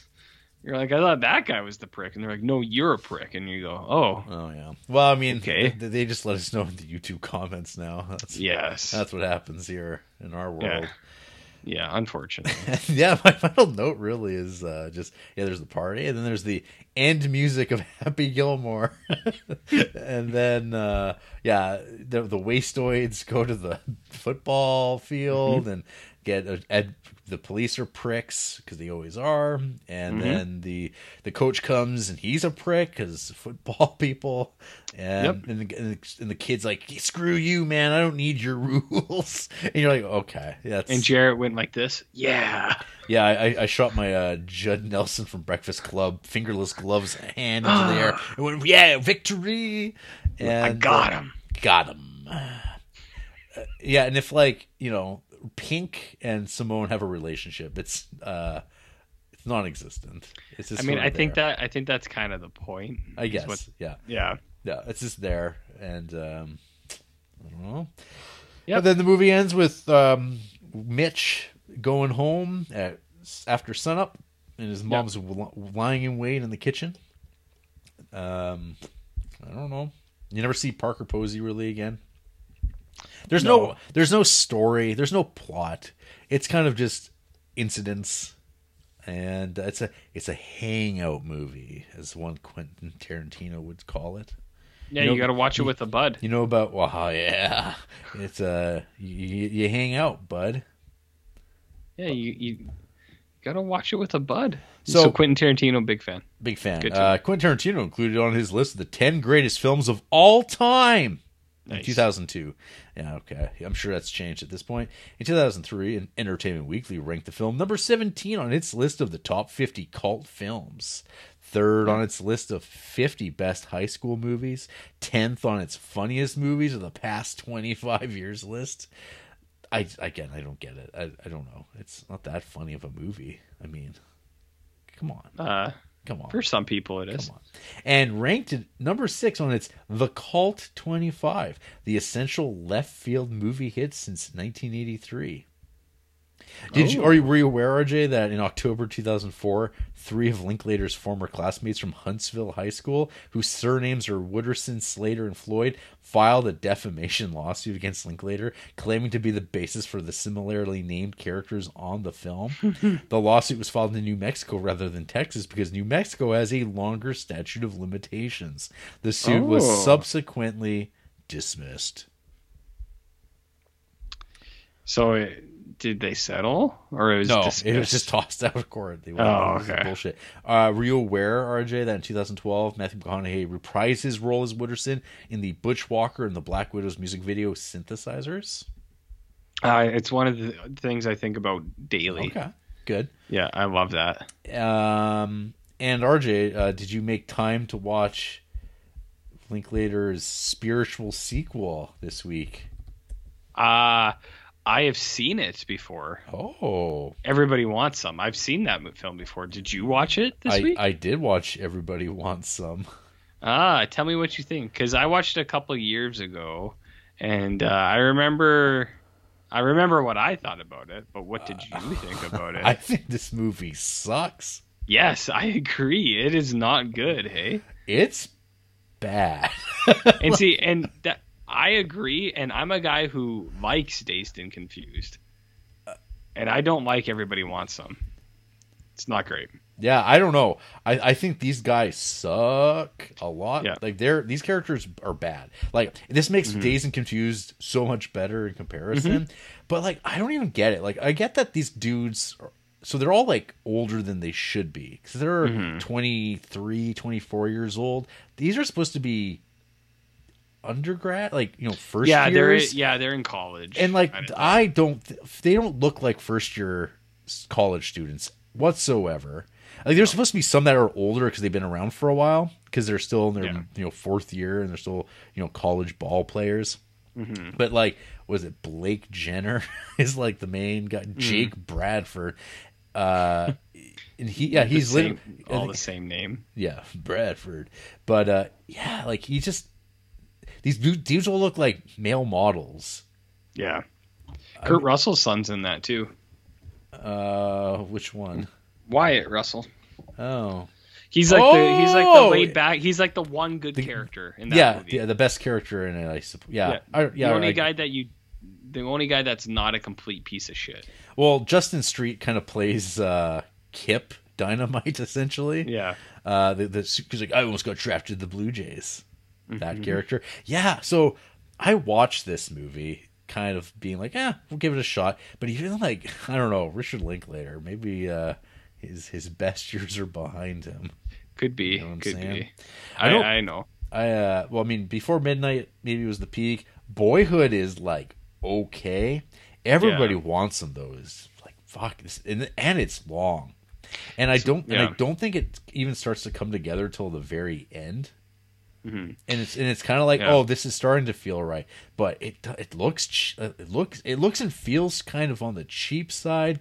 The actors just seem totally wrong. Everything that club there's like 3 different bars that they wind up at, and it just seems like they are on sound stages. Like they don't feel like real locations like they had previously. The music is the exact same kind of like game of like, let's use like music from 1980 instead of 1976, and people love it, and we'll jump around. But the guys are like super gross too, like, not like in this like appealing way at all. Just like you're just like, ugh, like I hate these dudes. They're nasty ass, greasy jocks. Yeah, well, and that was what I thought too. Like, because I think I watched that with Andrew too, and we were both like, it's like it's just focusing on the jock guys, but none of them are likable jocks. Even it's like they all suck. Yeah. So yeah, I didn't like Everybody Wants Some that much. I mean, it's none of the good stuff at Dazed and Confused. 3 stars from RJ. Yeah, when did I watch that movie though? Because that was a long time ago. Was that a polite 3? Probably. I watched that 5 years ago. Okay. So my ratings have changed, and I watched it almost, if we recorded this 5 days from now, it would have been exactly 5 years ago. Look at this. Look at the confluence, Jarrett. No. The confluence. It's like poetry. Yeah, it does something. Not sure what though. So yeah. You want to tell me about who hates this film, RJ? Sure, I can. Let's see here. We got Samo 131. Half a star. Oh shit. If any of my other reviews mention the movie being the worst thing I've ever watched, it is a lie, because this truly is the most I've ever struggled to finish a movie out of pure hatred and frustration. Absolutely mind-boggling that the whole premise of this movie is teens being in rural Austin, having nothing better to do than to terrorize each other. Also, Matthew is a literal predator in this, so I cannot get on board for him. I saw a fun fact on the trivia that although Matthew McConaughey plays an older predator, he was younger than a lot of the female actresses in the high school, so that made it okay, allegedly. Well, I can't get on board with Samo 131. Oh dear, what's their deal? Well, I'm just pulling up their films. They don't have favorites, sadly. You really dropped the ball on that one. Damn. But see, 5-star films include Arrival and School of Rock, another Richard Linklater film. Oh, yes. But they are fans of Parasite, Interstellar, Eternal Sunshine of the Spotless Mind, Spider-Man Into the Spider-Verse, and Booksmart, RJ. Half stars include only Dazed and Confused. Only? Damn. At 1 star, What's Your Number and Destination Wedding. Damn. Wow. This person, I don't know what they want. I don't know what they want in a film, Jarrett. I don't know. I was going to say about Matthew McConaughey. Oh, yeah. Something, but now I'm blanked out again. Maybe you'll have to say Matthew McConaughey later, and it'll make you go, of course. Oh, have you ever watched his broadcast debut on Unsolved Mysteries? Yes, I have. Good. I have seen that, yeah. I'm glad. You can super edit that in here. Okay. And there it is. Okay, yeah, amazing. Tell me more about who hates Dazed and Confused. Okay, I'm going down to here to a half a star review from India. Okay. The country? Apparently the whole country, the entire country of India watched this film and made a review. Shit. I cannot believe anybody actually thinks this film is good and just say they like it to seem like an edgy stoner. Not only is it boring, but it's just grim. This is the type of film 14-year-olds come over skins watch. Well, I'm not going to be coming over India's Letterboxd profile. Oh, good. Favorite films include Good Time, The Worst Person in the World, Her, The Lighthouse. Those are all very new movies. Yes, and yes, they are. I think almost all A24. Take a look at the old diary. Oh, let's see what's in the old diary there, Jarrett. Let's take a gander here. Half stars. They have 3 films and half stars, RJ. Oh. Dazed and Confused. Yeah. Sausage Party. Oh. Call Me by Your Name. Oh my God. 1 star, Blue Velvet. Oh, come on. Come on. Wild. This is crazy. You're seeing the other side of it, huh? Yeah, the other side. I like it. All right, I got another one for you. This is kind of closer to the bottom of the page from Sergio. Ooh. It's still a half a star. Yep. On the first page, but Sergio. Why did the 90s have such a boner for the 70s? I'm usually all for period movies. Some are great, but I don't know. This one doesn't do it for me. It's always let's over glorify the decade with things that weren't as crazy. It's always with every fucking decade movie. Ideally, if they made a sequel, the characters are probably dead. Or they became hardcore conservatives considering they're all baby boomers. LOL. That's what they said. Okay. Well, I don't have a boner over Sergio's profile. Favorite films include True Stories, The Blues Brothers, The Exorcist 3, and The Royal Tenenbaums. Oh.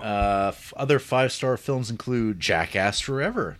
Oh. What Dreams May Come. Pig. The Wrong Guy. Oh, damn. Paris is Burning. Remember that? Yeah. Remember? You were like, why is it called that? The Great Muppet Caper. Ooh. Straight Story. Now, you want to hear about some half-star movies? Yeah, I guess. Well, let's see here. Exorcist II, The Heretic. Bohemian Rhapsody. Mallrats. Old, by old M. Night. Yeah. Okay. Jurassic World. Doom. Yeah. Resident Evil. Uh-huh. Oh, come on, RJ. This is going to upset you. Uh-oh. Stuck on You. Oh, come on. Okay. That movie's not bad. Okay, that doesn't matter because that movie is not good. But you know what movie does not deserve half a star? Which one? The Toxic Avenger. No, that's a good show. It's good. It's a great show. That's a good show. Oh, man, this guy, it's not your guy, RJ. 50-50? That movie's great. You still haven't seen that, right? I have not seen it. It's not my thing, probably, but it's better if I don't watch it for you. Yeah, that's a good show. It seems like if Seth Rogen's in this movie, then Sergio is not a fan. Yeah. Okay. Yeah, that's too bad for him. Okay, I got one more for you. It's on the third page of half-star reviews. Third page? Give me a second. Gotta give me a second. Okay. All of page 2. Okay, go for it. Name. Yeah. The name is Eating Like a Kid, and their picture is Mickey Mouse. Okay, I see it. So it's like Mickey Mouse is saying this. It's like Mickey Mouse is saying this. Half a star. It sucks ass. Yeah. And it's kind of like Mickey Mouse being sheepish, like kind of like, oh, I'm gonna saying it. Favorite films, RJ. I don't know if Eating Like a Kid sucks ass or not, but favorite films include Catch Me If You Can, Back to the Future, Django Unchained, Boogie Nights. Mm-hmm. And we're going to go into the films. Into the depths. Wade into the pool of filth. Mm-hmm. And half-star reviews include, well, Dazed and Confused, Justice League, and Suicide Squad. Wow. Mm-hmm. Bold. One of those 5-star movies. It's those 4 movies already mentioned, but She's Out of My League and Back to the Future 2. Oh, interesting. The second one, hey? Nope. Damn. Wild. So I'm scrolling through. There's like 5 pages of half-star reviews, but pretty much every one of them is talking about. It says rape movie, but McConaughey is my dad. Or something. That's what a lot of them have said. And it's like McConaughey rapey, but I still love him. But half-star, and it's like very strange. I mean, very strange. Yeah, I don't know. Yeah. So that's pretty much all these reviews are. But I don't know. I didn't say anything great. Okay. So any last words, Jarrett, on Dazed and Confused? Wow. I mean, what can be said that hasn't already been said? I am more phased and bemused. Phased and bemused? Yeah. Yeah. Well, I think it's too bad that it doesn't hit for you, but it's not surprising because, you know, people have different experiences in high school. And I'm dead inside. And you're dead inside. This movie works for me for a few reasons, because I fit into many of those groups, and I watched this movie when I was a little kid, and I liked it. Maybe that's why I did fit into certain groups. I don't know. Maybe this movie was the real friend all along. Or not. Or not. That's also a potential thing. Movies can't be your friend. Well, they're not some real. Movies could. They're not real. Oh. Is anything real, Jarrett? I mean, if you've been listening to this podcast for long enough, you would know the answer. Damn. The answer is no. No, they're not. Nothing's real. Damn. Stop listening. After the break, J-Dog, he does some paddling, and maybe if you get paddled too. Hey, if it was good enough for my daddy, it's good enough for me, and it's good going to get to you too.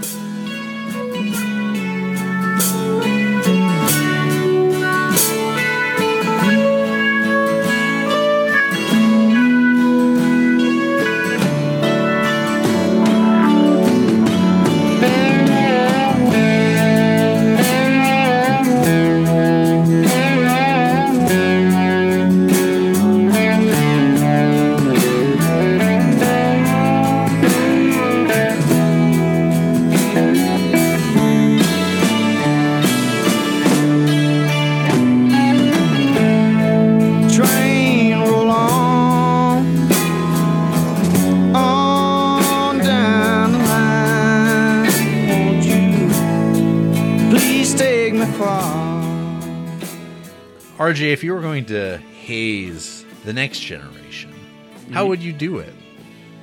Deep psychological warfare. Not like the girls have. But it would be like, I would raise them under the impression that the parents that they had were their parents. But then when they hit a certain age, the parents would like go through some stuff. And they'd be actors. They'd be trained Victorian actors. And let's just say it wouldn't work out. So podcasting. That is the answer that I said, and everybody heard it. Podcasting. Doing sponsorships for podcasts. You can email us at criterioncreeps@gmail.com. Uh-huh.